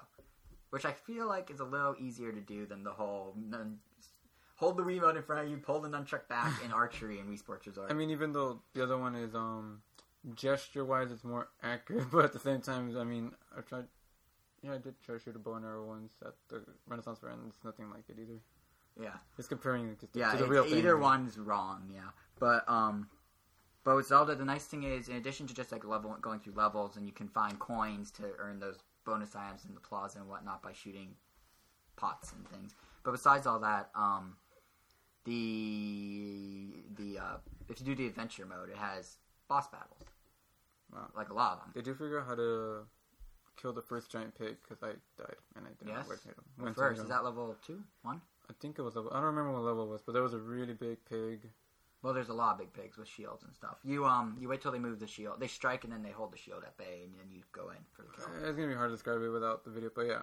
Yeah. The first, it's clearly a big mini boss. Mini boss. Yeah. There's just follow his attack pattern. Oh, also they have dodging in it by hitting L. There's dodging? If you hit, sort of, only if they prompt you with like a quick time action thing. Like if you hit ZL and ZR when it tells you to, do backflip to dodge the attack, and then you can shoot your arrow. At least if you're the archer. I was the archer. Yeah. I don't know. Yeah, it's gonna be different if you have a sword. Yeah, I had the sword. But anyway, so that's even more replay value then, because you can do both weapons. Well, yeah, I mean, to figure that out. But there's a third game as well, which follows the same kind of cut from the same cloth, which is Metroid Blast. And that's essentially a shoot 'em up and you fight wave after wave after wave of enemies, either in a ship on the gamepad or down on the ground with Samus using Wiimote Nunchuck. Well, you're Samus in both. Well, yeah, but yeah, more Samus-esque. You have the morph ball and everything. So the gamepad one's the more interesting to me because of how easy to control. So you have one is moving forward or backwards. I don't know. It seems like harder to control. It is until it clicks. Once it clicks, it gets a lot. Like once you get it, it's a lot. It's equally easy. Oh. So left stick is move forward and backwards. Right stick is altitude, and then you look around at the viewfinder for your aiming reticle. So you can be moving forward, going down, and pointing up, and it all naturally feels like you're really doing that. Yeah. Well, as natural as you can be if you're piloting a spaceship inside of a 6-inch screen. Yeah. I mean, the ground controls kind of feel like Metroid Prime 3. Yeah. Just with... Well, yeah, they mapped it. But the one thing is, like, it has a time attack, I believe, or is that Zelda that has the time attack? Well, either way, Metroid has multiple modes, but all of them boil down to shoot the enemies in waves. Yeah, one is shoot your friends. One's either shoot your friends or shoot your enemies, but both are just shoot the target that's moving in front of you. Actually, you can shoot your friends in all of them. Yeah, but you don't want to if you're doing co-op. Yeah. But so those are the three single or multi, or as they call them, cooperative attractions. Then there's a whole handful of single player, which actually are a lot better than I expected to be. The solo attractions, as they call them. Some of them are fast, some of them are slow in pacing, which I figured the slow ones would be kind of bad. Like, even on the last episode, I was like, oh, Yoshi's Fruit Cart sounds boring, but they're actually really fun. Like, we didn't slam, but we were really unimpressed with Donkey Kong Crash Course when we played it at Comic-Con. Well, we both were like, it's not the fun one. The only thing we were, like, really done hard on it about was its use of the second screen. Right. No, even then, though, we were both like, it's kind of fun, but it's just like you're tilting the controller and it's moving. But it gets complicated. It actually gets, when you're not in the, like, you have to rush through the demo environment of, like, an expo or something, and you can just sit at home and just play it. It's a lot more fun. There's a lot of stages, but basically, it uses every aspect of the controller. So you're tilting to move the cart, you're hitting L and R, the trigger buttons to raise and lower ramps, you're using the stick to crank the control sticks to crank things, using the mic to inflate things to blow propellers that rise you up and lower you. It's pretty cool. It's actually it's a good use of everything. What I'm wondering though is between that one and the F-Zero one, they're both just one really long. No. Donkey Kong in stages. No. Well, that's because I've yet to beat the first stage. Like I've only got. I got to the end one. There's a goal with Princess or Pauline, I guess, because it's old school Donkey Kong. Pauline. At the end. And when you do that, then there's stage 2, then there's stage 3. Oh, okay. Yeah, so I was wondering. F-Zero is one long, continuous. That's why they call them areas, not stages. But there are only 12 areas. Are there? Sure? Well, the map, at least for now, the TV only has like up to 12. Oh. Maybe once I reach 12, it'll show like 13. Maybe. I haven't even hit 12 yet. But I guess that's a good transition. I mean, I only made it to 11, so. That's a good switch over to Captain Falcon's Twister Race, which is what you're talking about, the F-Zero one. And that one feels like the most. Alright, really quick. Donkey Kong. Yeah, the 2 screens aren't necessary, but I did find myself using the big screen as kind of just like a quick reference point of where I was in the map. Because you can actually zoom in and out on the TV's view. So you can have it in a little bit bigger than what you see on your gamepad, which is where all the action's happening. Or you can see it, the full map, or you can see it somewhere in between the two. And I actually found myself using that big map as a good reference point of like, okay, I got to the 4th flag in stage 1. How many more do I have to go? And I can just look up to the TV and count them off real quick and be like, okay, so I have 3 lives. 4 flags. I gotta be careful. Versus, I could be a little careless. Wait, 3 lives? 4 flags? I'm saying if I lost some lives and I only had 3 lives... Here, let me rephrase. You can use the big map as a reference point for how your progress is going so you can pace yourself appropriately. You could be a little more careless if you have more lives still and you only have 2 flags to go. However, if you want... if you are down your last 2 lives and you notice there's still 3 midpoint flags till the end, you're going to be extra cautious and extra slow. See my point? I forgot what game we're talking about. Donkey Kong. Oh, okay, that makes sense now. I'm like, okay. I know. I started transitioning F-Zero, but I doubled back. Yeah, F-Zero doesn't use the TV quite as well. It does and it doesn't. So basically, how it works is you're holding the gamepad vertically. You need longer tunnel sequences. Yeah, you're holding the gamepad vertically. You're looking at a top-down view of Captain Falcon's car. You're zooming around, hitting boost pads, dodging mines, dodging obstacles. And then when there's a tunnel, obviously that's blocked on the lower screen, so you just look up to the TV and you can see into the tunnel. What I found happening was either I just keep looking at the TV because it's just a behind-the-back view, a la F-Zero GX, or I look at the gamepad even going through the tunnel because it's only 5 seconds. But the thing about the TV screen is that the way they have the track made, the borders. It's a little hard to tell. Yeah, the borders are raised up pretty high, so like when there's a lot of winding turns, you can't really see that far ahead of you since all the obstacles are pretty low to the ground. That's true. That's true, actually. Yeah, but so there was something where like you do kind of have to look at the gamepad, but yeah, I just feel like it wasn't as good of a utilization as even Donkey Kong, where it was the map clearly helped you pace yourself. Like this one, it's like, okay, you're looking at the gamepad the whole time and then looking through a tunnel for 2 seconds and then back to the gamepad. Yeah, it's just like the Gaming Wario, the snowboarding. Oh yeah. Yeah, that's like the exact same thing. Pretty much, yeah. I wonder if they'll change that when the game finally gets released. Because when we played it at Comic-Con, it basically was the exact same thing, just with skiing. I know, you only played it for like maybe 30 seconds and you beat the level, and that was it. Yeah. I mean, at least this is more fleshed out. Definitely. The music's cool. Yeah, other fleshed out ones actually include Balloon Trip Breeze, which is super fleshed out. It's probably the most, besides Pikmin, it's one of the most authentic of these attractions in that it's straight up Balloon Trip. You're going across the screen, dodging obstacles, collecting things. You're doing it, instead of using a D-pad or A button to move up and down, you're doing it with flicks of the styles to control the wind. And it's really responsive. Like, you can do very quick, like, hairpin turns and things, or not hairpin, but like 180 turns. Oh, yeah, but the physics feel really The physics feel really good. Definitely. And, so there's that. One that surprised me, because I thought it'd be really bad and it turned out to be decent, was Yoshi's, I said this a few minutes ago, I think Yoshi's Fruit Cart actually turned out to be a lot of fun. It's slow, but how it works is you have 2 screens. Top TV screen shows you...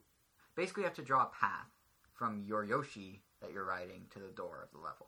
Top screen shows you some information. Touch screen shows you other information. No information. Top screen shows you fruit that you need. And obstacles that you need to avoid. Bottom screen, you draw the path, but you don't see those things. So you have to use reference points such as the background of the level or shadows of clouds overhead or whatever to best judge how to navigate. To get all the fruit, sometimes in a certain order, they'll flag them with numbers, and get to the door. And there's a lot of stages, too. Yeah, that one was really fun. Just definitely one of the more puzzly ones than it's way more puzzly than I thought. I thought it'd be really like lame and simple, but it gets tricky. They put some really clever obstacles and fruit patterns and whatnot that you have to do. I saw a video where eventually the patterns on the TV don't match the patterns on the gamepad, just to throw you off even more. But they do give you some markers eventually where you collect check marks that you can place and use as points of reference as you go. So that's always nice of them. There are 2 others that we haven't mentioned. One is Octopus Dance, which is probably the weakest of the package. But that's not necessarily saying it's really bad though, because I mean I still found it really fun and addicting since I actually like a lot of rhythm games like Rhythm Heaven and Rhythm Thief and all such. Really? I found it to not be that great. I don't know. I mean, it was okay. It's better than I expected, because I expected nothing. But it was still not... Well, it was not as good as it could be. I mean, compared to all the other games, I would say it is the worst, but I don't want to say worst. It's not horrible. I mean, I still like it, but... Yeah, I would play it again.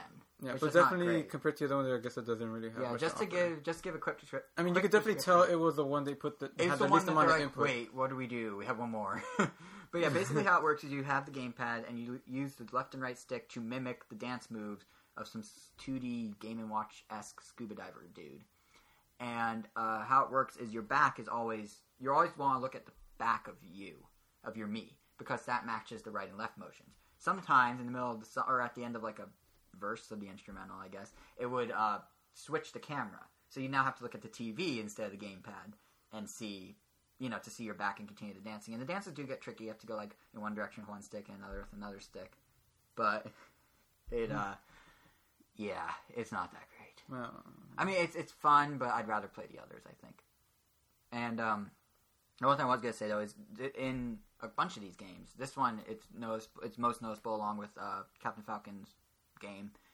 And even in, like, Mario Chase, and actually in most of them, they use the camera on the gamepad to show you playing. Like whoever's using the gamepad. So in Mario Chase, you can see the reaction of the player in real time. In F-Zero in this, you can see the player playing, because really the TV is more for the audience that might be, like your friends that might be watching you act like a fool. They could watch your facial expressions in real time. Yeah. So it's kind of neat. The one last game, and one that's definitely more fleshed out in terms of content than Octopus Dance, is Takamaru's Ninja Castle, which is based off that unheard of in America NES game, or Famicom game, since it's only Japan. And that one, this is the one that Nintendo's always been like, look, you can use the controller to like fling weapons and whatnot. You have a throwing star, control yourself vertically, you flick with your finger to throw the star onto the TV and hit various enemies. You can tilt the controller to tilt the angle of the throwing star. You can flick with quicker or slower motions to be harder or softer with the throw. And they have power-ups. You can get bombs and things. And they have a lot of levels and mini-bosses and whatnot. So it's kind of a fleshed-out experience, but it gets tiring really fast. Yeah, really fun, but like I said on your Miiverse. Yeah, like I said on Miiverse, it gets really tiring because you're using one arm, like, rapidly going, like, making that motion for, like, good 5-10 minutes per level, probably. Yeah, so by the time I got to the boss, like, I was already tired. I didn't really even know what to do at the very end. Did you get to the boss? Which boss? The first level? Did you get past the bomb sequence? The boss was like a giant. It looked like a parade float. No, I don't think I did. That had like a dragon head and a bunch of different things, and you had to blow up all the different parts. But I did not get that far. No, but then my arm got tired. But it shot something at me that just killed me in one hit. Oh, so, yeah. Like, what? Yeah, my arm got tired by then. I think. But you just let your character die. Yeah, basically. I think I was just like, I'm done.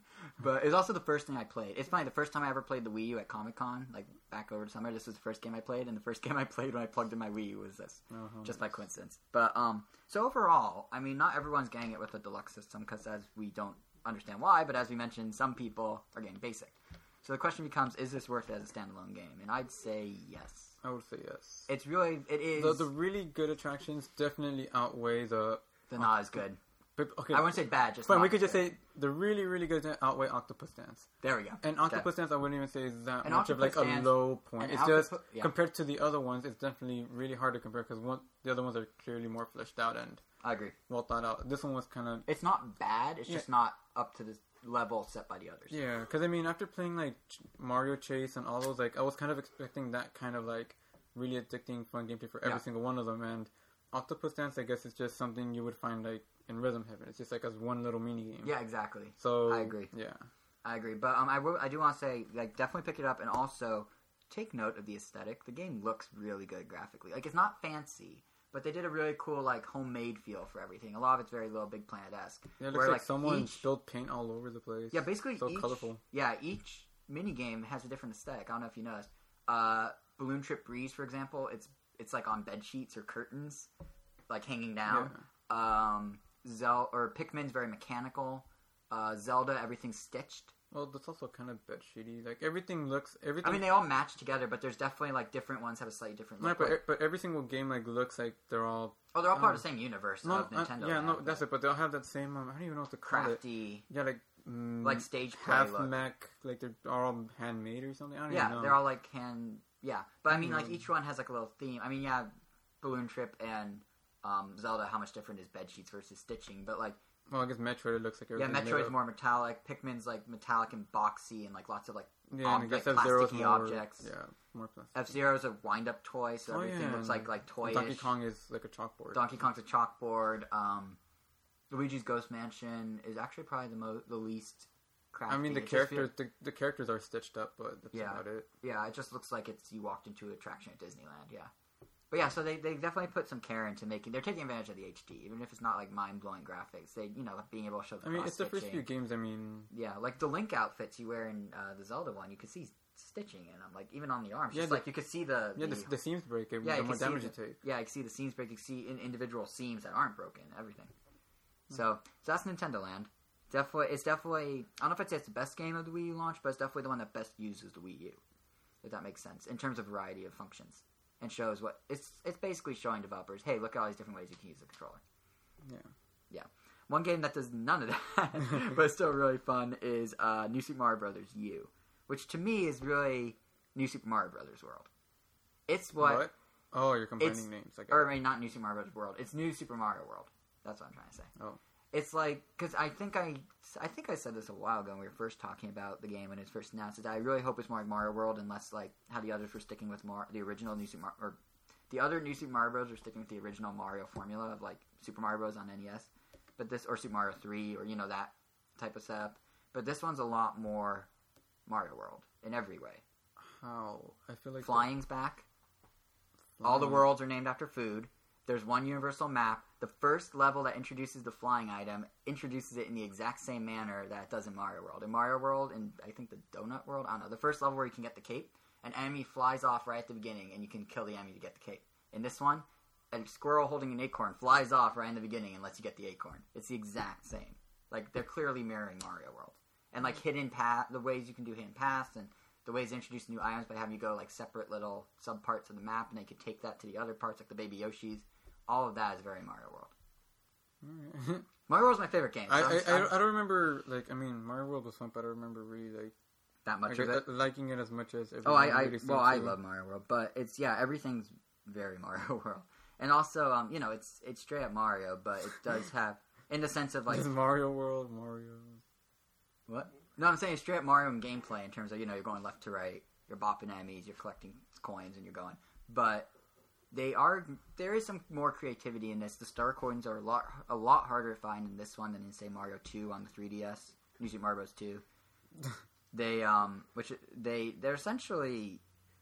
You could tell this was the A-team, the Mario A-team, and not the B-team that did Mario 2. Not that Mario 2 on 3DS, New Super Mario Bros. 2 isn't fun. It still is, and I really love Coin Rush, but this just feels a little more creative, I guess. Yeah, I really wish they had stuck with the Smash Bros. Like, zoom-out thing in Mario Bros. 2, instead of, like, the camera, like, pretending there is no second player, like... Like in Sonic 2 or something. Right. I mean, it was still playable. The camera's more like Mario Wii and less like Mario 3DS, yeah. Yeah. Which ends up looking really nice in HD, because when it pans out, like, really much you get to see more of the world in the background. Definitely. And also the Miiverse integration is kind of clever in that at any time if you view, like, the zoomed out map, if you hit, like, the map button, basically, you'll see comments from players who have done various achievements or need help in various things or have advice on the various levels. When you're going through the map normally, there's just a little balloon with a Mii on there, but the second you zoom out, the comments there, you can interact with it and whatnot, as you could with anything else in the Miiverse. So it's kind of cool that brings in community even for a single-player adventure. Like, even as you're off on your own doing whatever, you're still, like, getting tips or seeing how fast other people might have beaten the level or that sort of thing. Yeah, I don't know. That's really cool. I really like. Yeah, I mean, I know you were kind of obsessed with challenge mode for a while, wasn't it? Like, weren't you? Did you play those for a while? Challenge mode is really, really cool. Really, really cool. It's where the, like, before, like, when we were first thinking about boost mode, like, it just Which is the block placement. Yeah, it just seemed kind of like a throwaway way to use the gamepad. Right, because you're just and I placing still blocks. kind of feel like it is when you're playing the campaign, or whatever, if you don't even want to call it a campaign. When you're playing the single player mode, because, I mean, they're just pressing blocks. I mean, we even played today with a friend that, I guess, just never played the Wii U before, so he was just kind of pressing around randomly, and it kind of worked. I mean, he was entertained, I guess that was the point. But that's what matters. But in the challenge mode, they have these levels that are, like, specifically designed for the boost mode feature, and you could tell, like, the person with the gamepad was struggling a lot more than the person with the... Yeah, like, my brother, he was just saying that he was... Yeah, you could tell, like, he had to time everything a lot more carefully, just because, I don't know.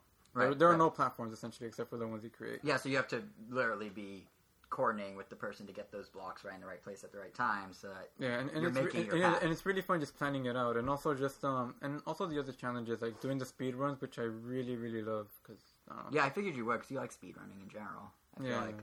Just like finding the best way to reach levels. I don't remember, are there 2 or 3 challenge modes? Like, there's the speed runs, there's the special challenges, and then there's boost mode, right?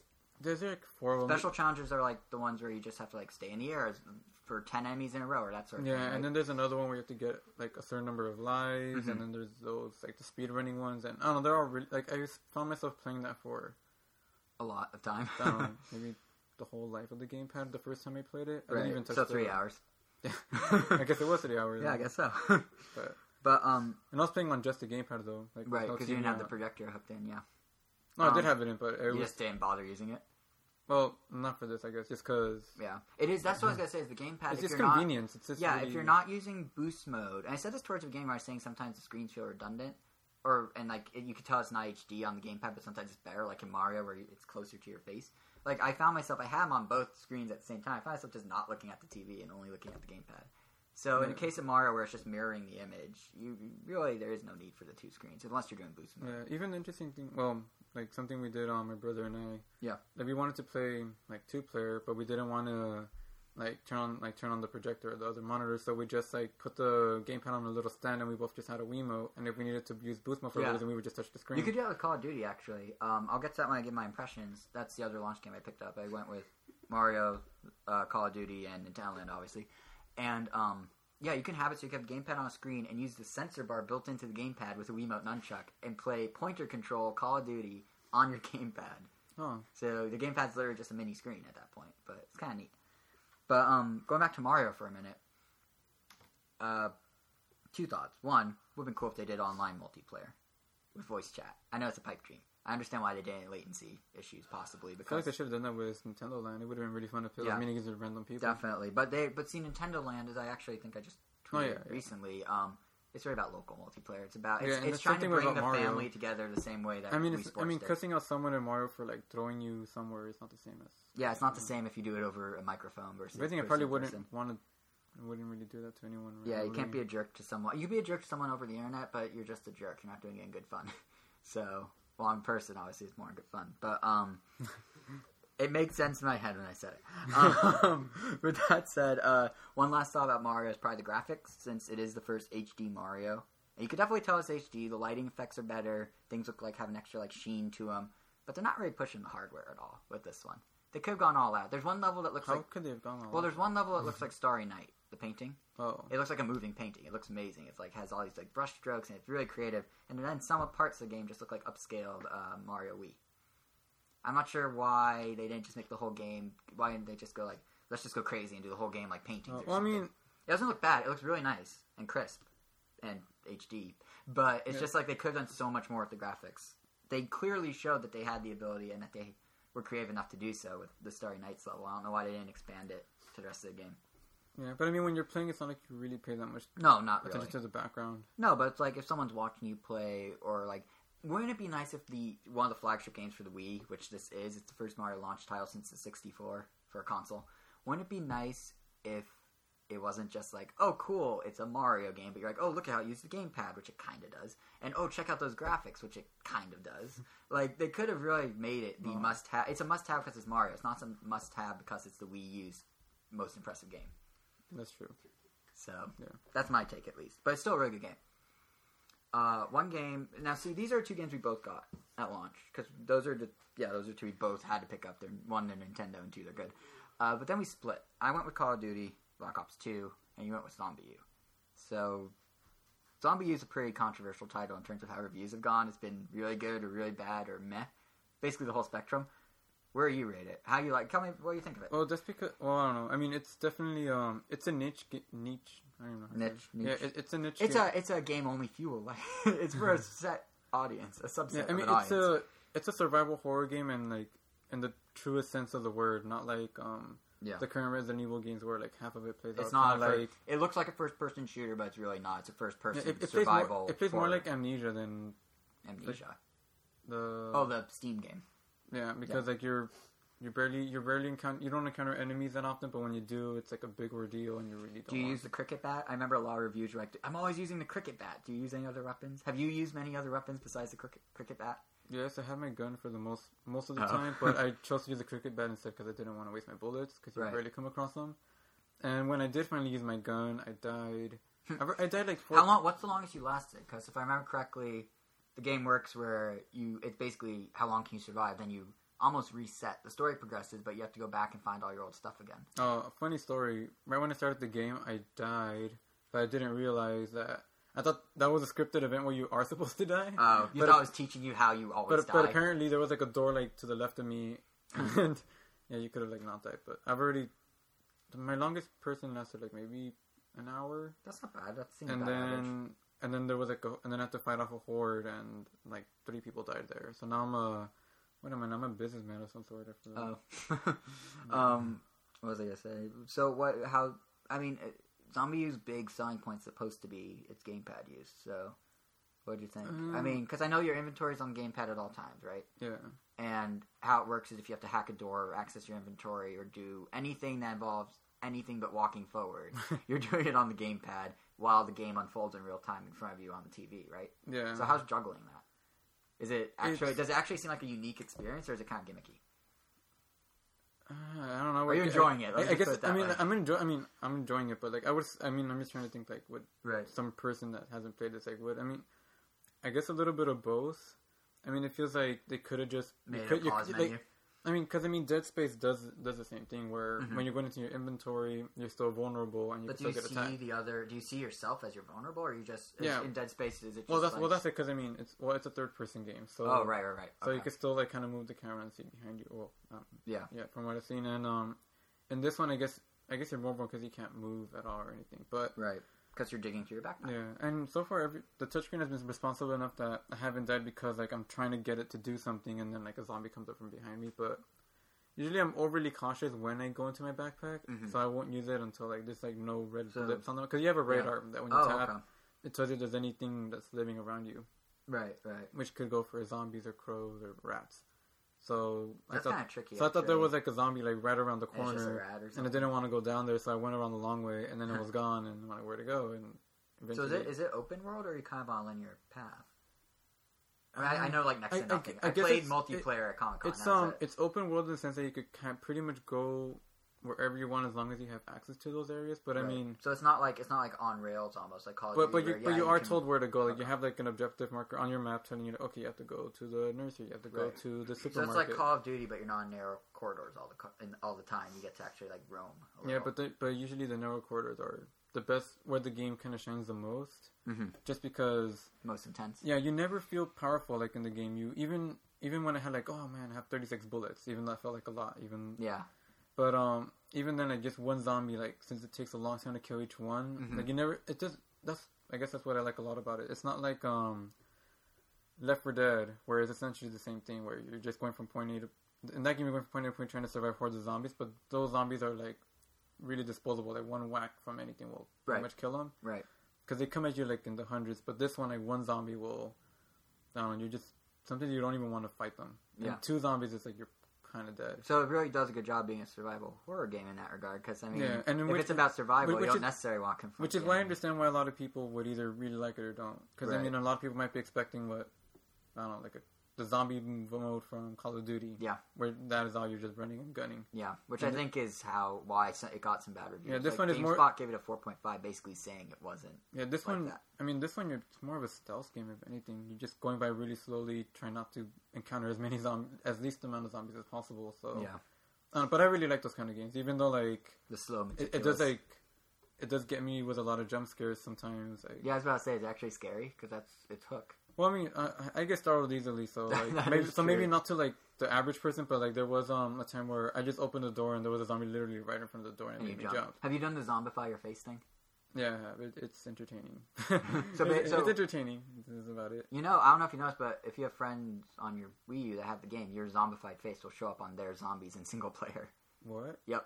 I think you have to enable the feature, but it does. Not only that, but messages you might write on the wall. Apparently, you can write messages on the wall, right? They're not so much more like little icons. You could just put. You could spray paint random icons on. Well, your chain of icons or whatever can go to other. Oh yeah, I was noticing that as I was playing. Like, why there's like a row of happy faces like that kind of been like part of it, which is kind of neat. It makes it feel like a living, breathing world. It's almost like Miiverse without Miiverse because they can. And you can encounter the dead zombies of other people. Yeah. And the multiplayer is really cool too. That's more. Yeah, I was about to ask about multiplayer. The multiplayer is more along the lines of what I would assume people were expecting from a run and gun zombie game. Like one person is. It's way faster paced and there's guns scattered everywhere that respawn. So as far as ammo goes, you don't really have to worry about them.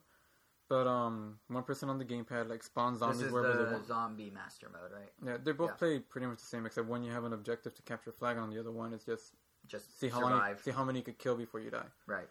And you spawn zombies wherever you want, and every time you spawn a zombie, you get a point, and you can only have up to 8 zombies out of. And you spawn zombies, if I remember correctly, from when I played it, just by tapping the touchscreen. You have different zombies. It sounds like Plants vs Zombies, where you have like all these different or plant. In that case, plant types. You start with 2 types, like the ones that just stand there until the person walks by them, or the ones that actually seek out the person. Right.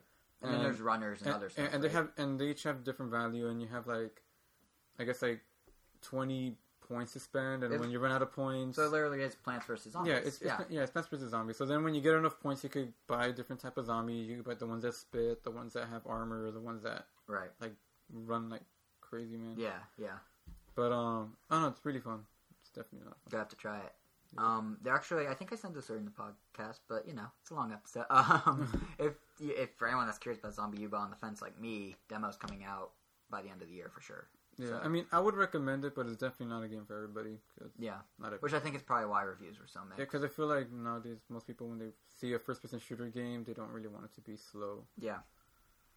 But overall, if you like Fear, how about like graphics and stuff? Because I mean, we use new system HD graphics. Obviously, for the most part, the graphics aren't eclipsing what we're seeing on like PS3. See, but the thing is, though, like I haven't played too many games on my PS3 with HD graphics that like I guess are in HD, wow. Right? So like for the most part, like I think they look really great. Like I know the zombies are super well animated. Like I mean, as far as like I've heard complaints about like textures aren't as crisp, blah blah blah, all this other technical stuff that I don't really care about. Yeah. I mean, the game's just really dark, and it sets a really nice atmosphere, and the graphics they definitely do the job. And the zombies look good. What I've seen in the trailers, like they have a lot of unique faces and stuff. Yeah, and like gets really detailed. Like when you hit them once with the cricket bat, like part of the skull cracks, and you can see their brain, and pretty interesting stuff. Oh yeah, that I don't know why that reminds me, but going back to the messages thing for a sec. Have you noticed any taunting in the messages? Apparently, I saw on, I think it was Go Nintendo, that the developers are taunting players by posting messages that appear on the wall saying stuff like, only 15 have survived, where are you, a wuss, or things like that, and then signed off as the dev team. Have you seen any of that yet? No, I haven't. It's supposedly just downloads. I did notice that they tweeted, or I forgot where they posted, but that a certain amount of people have already beaten the campaign, but no one has beaten the survival mode like at all.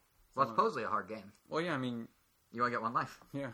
Yeah, but so you'd say it's good it's good, but it's like try before you buy sort of situation. Yeah, I mean, it'd be like me trying to recommend Rhythm Heaven. Like I love Rhythm Heaven to death, but not everyone loves rhythm games. Yeah, rhythm games. Gotcha. Yeah, it's exactly that. Right. It's a niche game that's being reviewed like it's a game that everyone it's a mass appeal game. It's one of the biggest launch titles. Yeah, which is really cool like that. We're actually getting a game like that. Yeah. Would you say? I mean, not to bombard you with questions like I've been doing, but would you say that between that and Nintendo Land, which one uses the gamepad better? I know they're very different. But everyone's always like, "Oh, if you want the best, like here's the best example of gamepad, Nintendo Land Zombie." Like, which one felt more natural for like dated? I guess for day-to-day gaming, does it make more sense in your mind? I know this is a really abstract question. I guess Zombie, just because like this is like an actual full-fledged game where it's like, oh, I wonder how a first-person shooter game would work. Right. What would benefit from the gamepad, and it actually does. It's benefited more than it's hindered. Right. Okay. And since Nintendo Land is basically just a showcase of the gamepad thing, it's just showing the potential, and this actually does show one of the potentials, realized. Maybe not to its fullest, because I mean it's the second, one of 2 first-person shooter games on the Wii U, but it is a really good indication of things to come. And if they do a sequel, which Ubisoft has said if it does well... By the way, I love that quote. They're like, well, if it sells, we'll do a sequel. Well, yes, that's how sequels work. Thank you. Yeah. So, I mean, if we get a sequel, I can only imagine it. Yeah, and I'm sure it's going to do... I mean, even Red Steel sold over 1 million due to it being a launch title. Some people thought it was going to be like Red Steel or... Yeah. Well, that's the stupid thing is Ubisoft has multiple development teams, so it's kind of dumb to assume just because Red Steel didn't do well as a game, like physically it's not a good game, that a different game from a different team with under the same publisher would fare just as poorly. Yeah. But, last thing I wanted to say, I did notice a spray paint attack. Yeah, one of the little messages. Well, it wasn't a message, it was just a stencil of, it looked like a rabbit with sharp teeth, which I guess is like a nod to when this game was still Killer Freaks from outer space. Yeah, there's apparently a lot of Easter eggs within it. Yeah, so I thought that was cool. And that's about it. Yeah. I would recommend it if you're into that genre. But Right. Well, switching from a kind of niche title to one that it has very mass appeal. The last game I picked up on my launch day was Call of Duty Black Ops 2. It's actually the first Call of Duty I've owned. I play multiplayer all the time, but I've never done single player. So, I guess I'll primarily share what I think about the, differences or how it holds up on the Wii U, since obviously, that's like the brain. Since everyone knows that's good. Like it got good reviews. It's been out for a couple weeks on the other systems, but Black Ops 2 to me, the Wii version's a really solid port. The graphics are pretty much the same as the 360 version. I've watched some side by side videos, and obviously playing it myself, it looks really good. There is some slowdown here and there in single player, particularly in big intense battle scenes where there's a lot of enemies on the screen. There's noticeable frame rate drops, but that's actually seems to be the case for a lot of third-party Wii games from what I've been reading, so I'm chalking that up to launch issues, the same way 360 and PS3 had frame rate issues in their early games. New hardware, companies have to adapt and figure out how best to use the chipset. So, but overall, and it's really good, and those frame rate issues aren't in multiplayer at all. It's only single player, which is nice. But, I said this kind of at the very beginning when we were talking about the gamepad, but it does, even though the gamepad's this, huge 10-inch wide device, it does feel very natural to play the game on. It doesn't feel like my arms are too far apart, even though I'm used to playing it on a normal controller. It just feels, good to play. And the second screen's actually kind of used in clever ways in that, it's not, it's not like Zombie where it actually makes sense. It's a key part that makes sense as a necessity, but with, Well, it would really slow down the gameplay, and Call of Duty's always been the Twitch gameplay. Yeah, it's very Twitch, and so it's very Twitch. So I don't know why I said that twice, but to counteract, or to prevent it from not being Twitch, basically the second screen is only used for objective listings in single player, control adjustments you can do on the fly for aiming, aim inversion, that sort of thing, and similarly, in multiplayer, it acts as a map. It shows you which players are online, they're on your friends list, shows you who your clan are, that sort of thing. So it's all supplementary information you don't need. And the reason I think that's supplementary is because the gamepad second screen can also be used as the gamepad screen, your second screen, can also be used as a primary screen. Like I was saying, you could do it with the Wiimote and Nunchuck, which is kind of neat. Yeah. Or you could just play it, with the buttons on the controller. Can you use a Pro Controller? It supports Pro Controller. No, but can you use the gamepad as a screen and just play with the Pro Controller? I don't know about that. Let me borrow your Pro Controller and I'll try it. I have no idea. That's a good question. But it does do Wiimote Nunchuck, for sure. Or what about just using the gamepad screen and the controls on the gamepad screen? Yeah, that's what I could have sworn I said that. Maybe I didn't. But yeah, no, you said Wiimote. But... Oh, yeah, you can definitely do it with just the gamepad and play it like it's like a Vita or PSP or something in terms of how, layout. But, and one cool thing is if you do two-player, there's no need for split screen. One person can be on the TV and one person can be on the gamepad. And you can even take those two people, like you and your friend, on your separate devices and play online on the same team. Kind of like how Mario Kart Wii, you could race, if you do a team thing. Yeah, just split you screen. Could race, it's split screen, but it's also online. Same thing, but you don't even have the split screen, you have separate screens. So no more screen peek. Well, for the person on the TV. Yeah, no more screen peek. The person on the gamepad could still screen peek pretty easily. No more screen peeking for half the players. but yeah, it's really cool. And, the other thing, I guess, is just really quick impressions on single player. And then I'll talk about online a bit, and then I think that's pretty much it. I'm trying to, think of things, on the fly here that... I'm not thinking of anything that I want to know, because... exactly. I'm trying to think of things that, are unique-ish, since...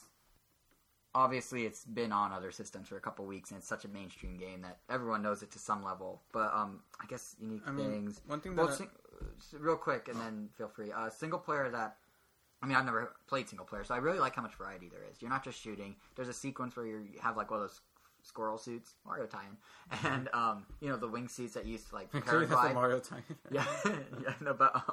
And using paraglides, it's a really fun sequence. It's only 20 seconds at most, but it's fun and it mixes it up a little. There's other stuff where you're doing airstrikes, and it's a nice variety. But what were you gonna ask? Oh no, just the fact that we're trying to a lot of people can't even find that many differences because it's pretty much the same game. Just the fact that it is that, and it offers all these different gamepad uses, pretty much makes it the definitive version. I would say so. Unfortunately, because it's it just came out and all these things, we only have less than 1,000 people online. That was my versus next point. Yep. like I was about to jump 50,000. to online from it. I was gonna say the online is fully featured, except I take that back. It's missing Call of Duty Elite, but the core functionality. But that's is all not there. like a necessary component. That's stat tracking and clan tracking. It's fully featured in every other regard. Voice chat works. Contrary to what we said a few episodes ago, I think episode 28 is when we said it. There is no need for proprietary headphones. You could plug in any old headphones, and it seems to pick them up. I tried with my iPhone. No headphones required. You do need headphones. I mean, you earphones. can use any headphones. No, yeah, but I mean, no proprietary. No proprietary. No third party. Yeah. No proprietary. So that's really nice. Although I didn't have voice chat on for much of it because I don't know. I like not having people yelling back and forth. But and so that's really fun. And like I said, there's no lag in online whatsoever. I was playing actually on Thanksgiving. How weird. Blowing people's heads off on Thanksgiving and sucking at it. But oh, it's not like sucking at them, but I was sucking at the But it's really fun, and it's really quick to find matches. There are 500 some odd, like 530, 540 people on 540 on when I was playing like Thanksgiving evening. So that's not too surprising. But yeah, there's Kotaku I think ran a report where they found there were 680 on the Wii U day 1 or 2 of the system's release, and 600,000 on Xbox, which makes sense because obviously.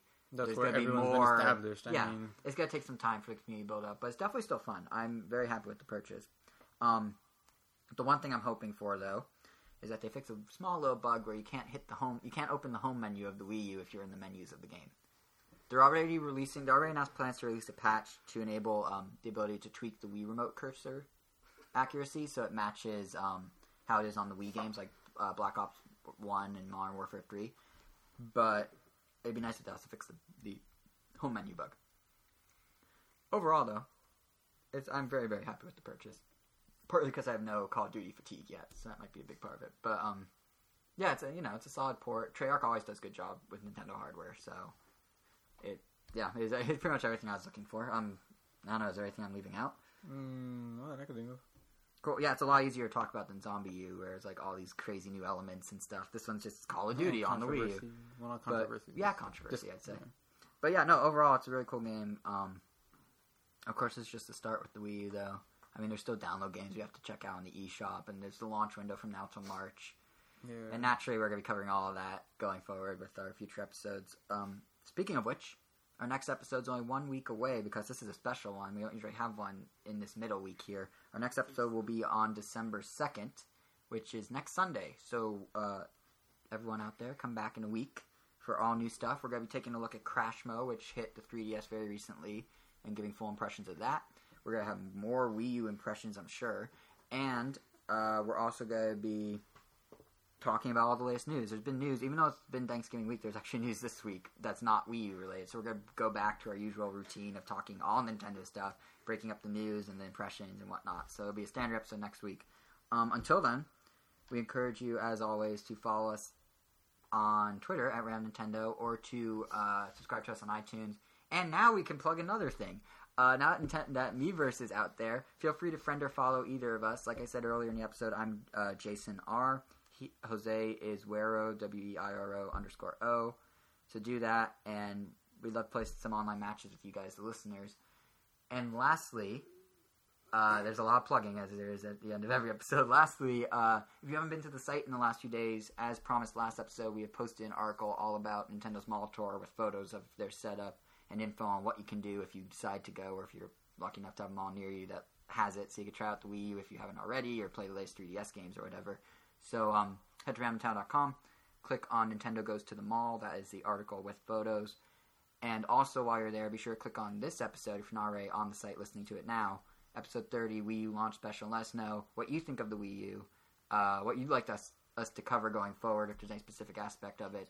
And while you're there, feel free to also go to your Nintendo Network ID so you can get a little Random Nintendo community going. So I think that pretty much wraps it up for this week. It was a pretty big episode, but then again, it was a pretty big console launch, so it makes sense. You got anything? No, just kind of that we're already gone through another console launch. I know, we're in the 8th generation of Nintendo now. Yeah. And it's just getting started, and there's going to be so much more to cover, so definitely stick with Random Nintendo for all that. And I think that's that. So, to those of you who have a Wii U, enjoy it. To those of you who don't, go find a demo. It's worth at least checking out. And we will see you next Sunday on December 2nd for next episode. Yep.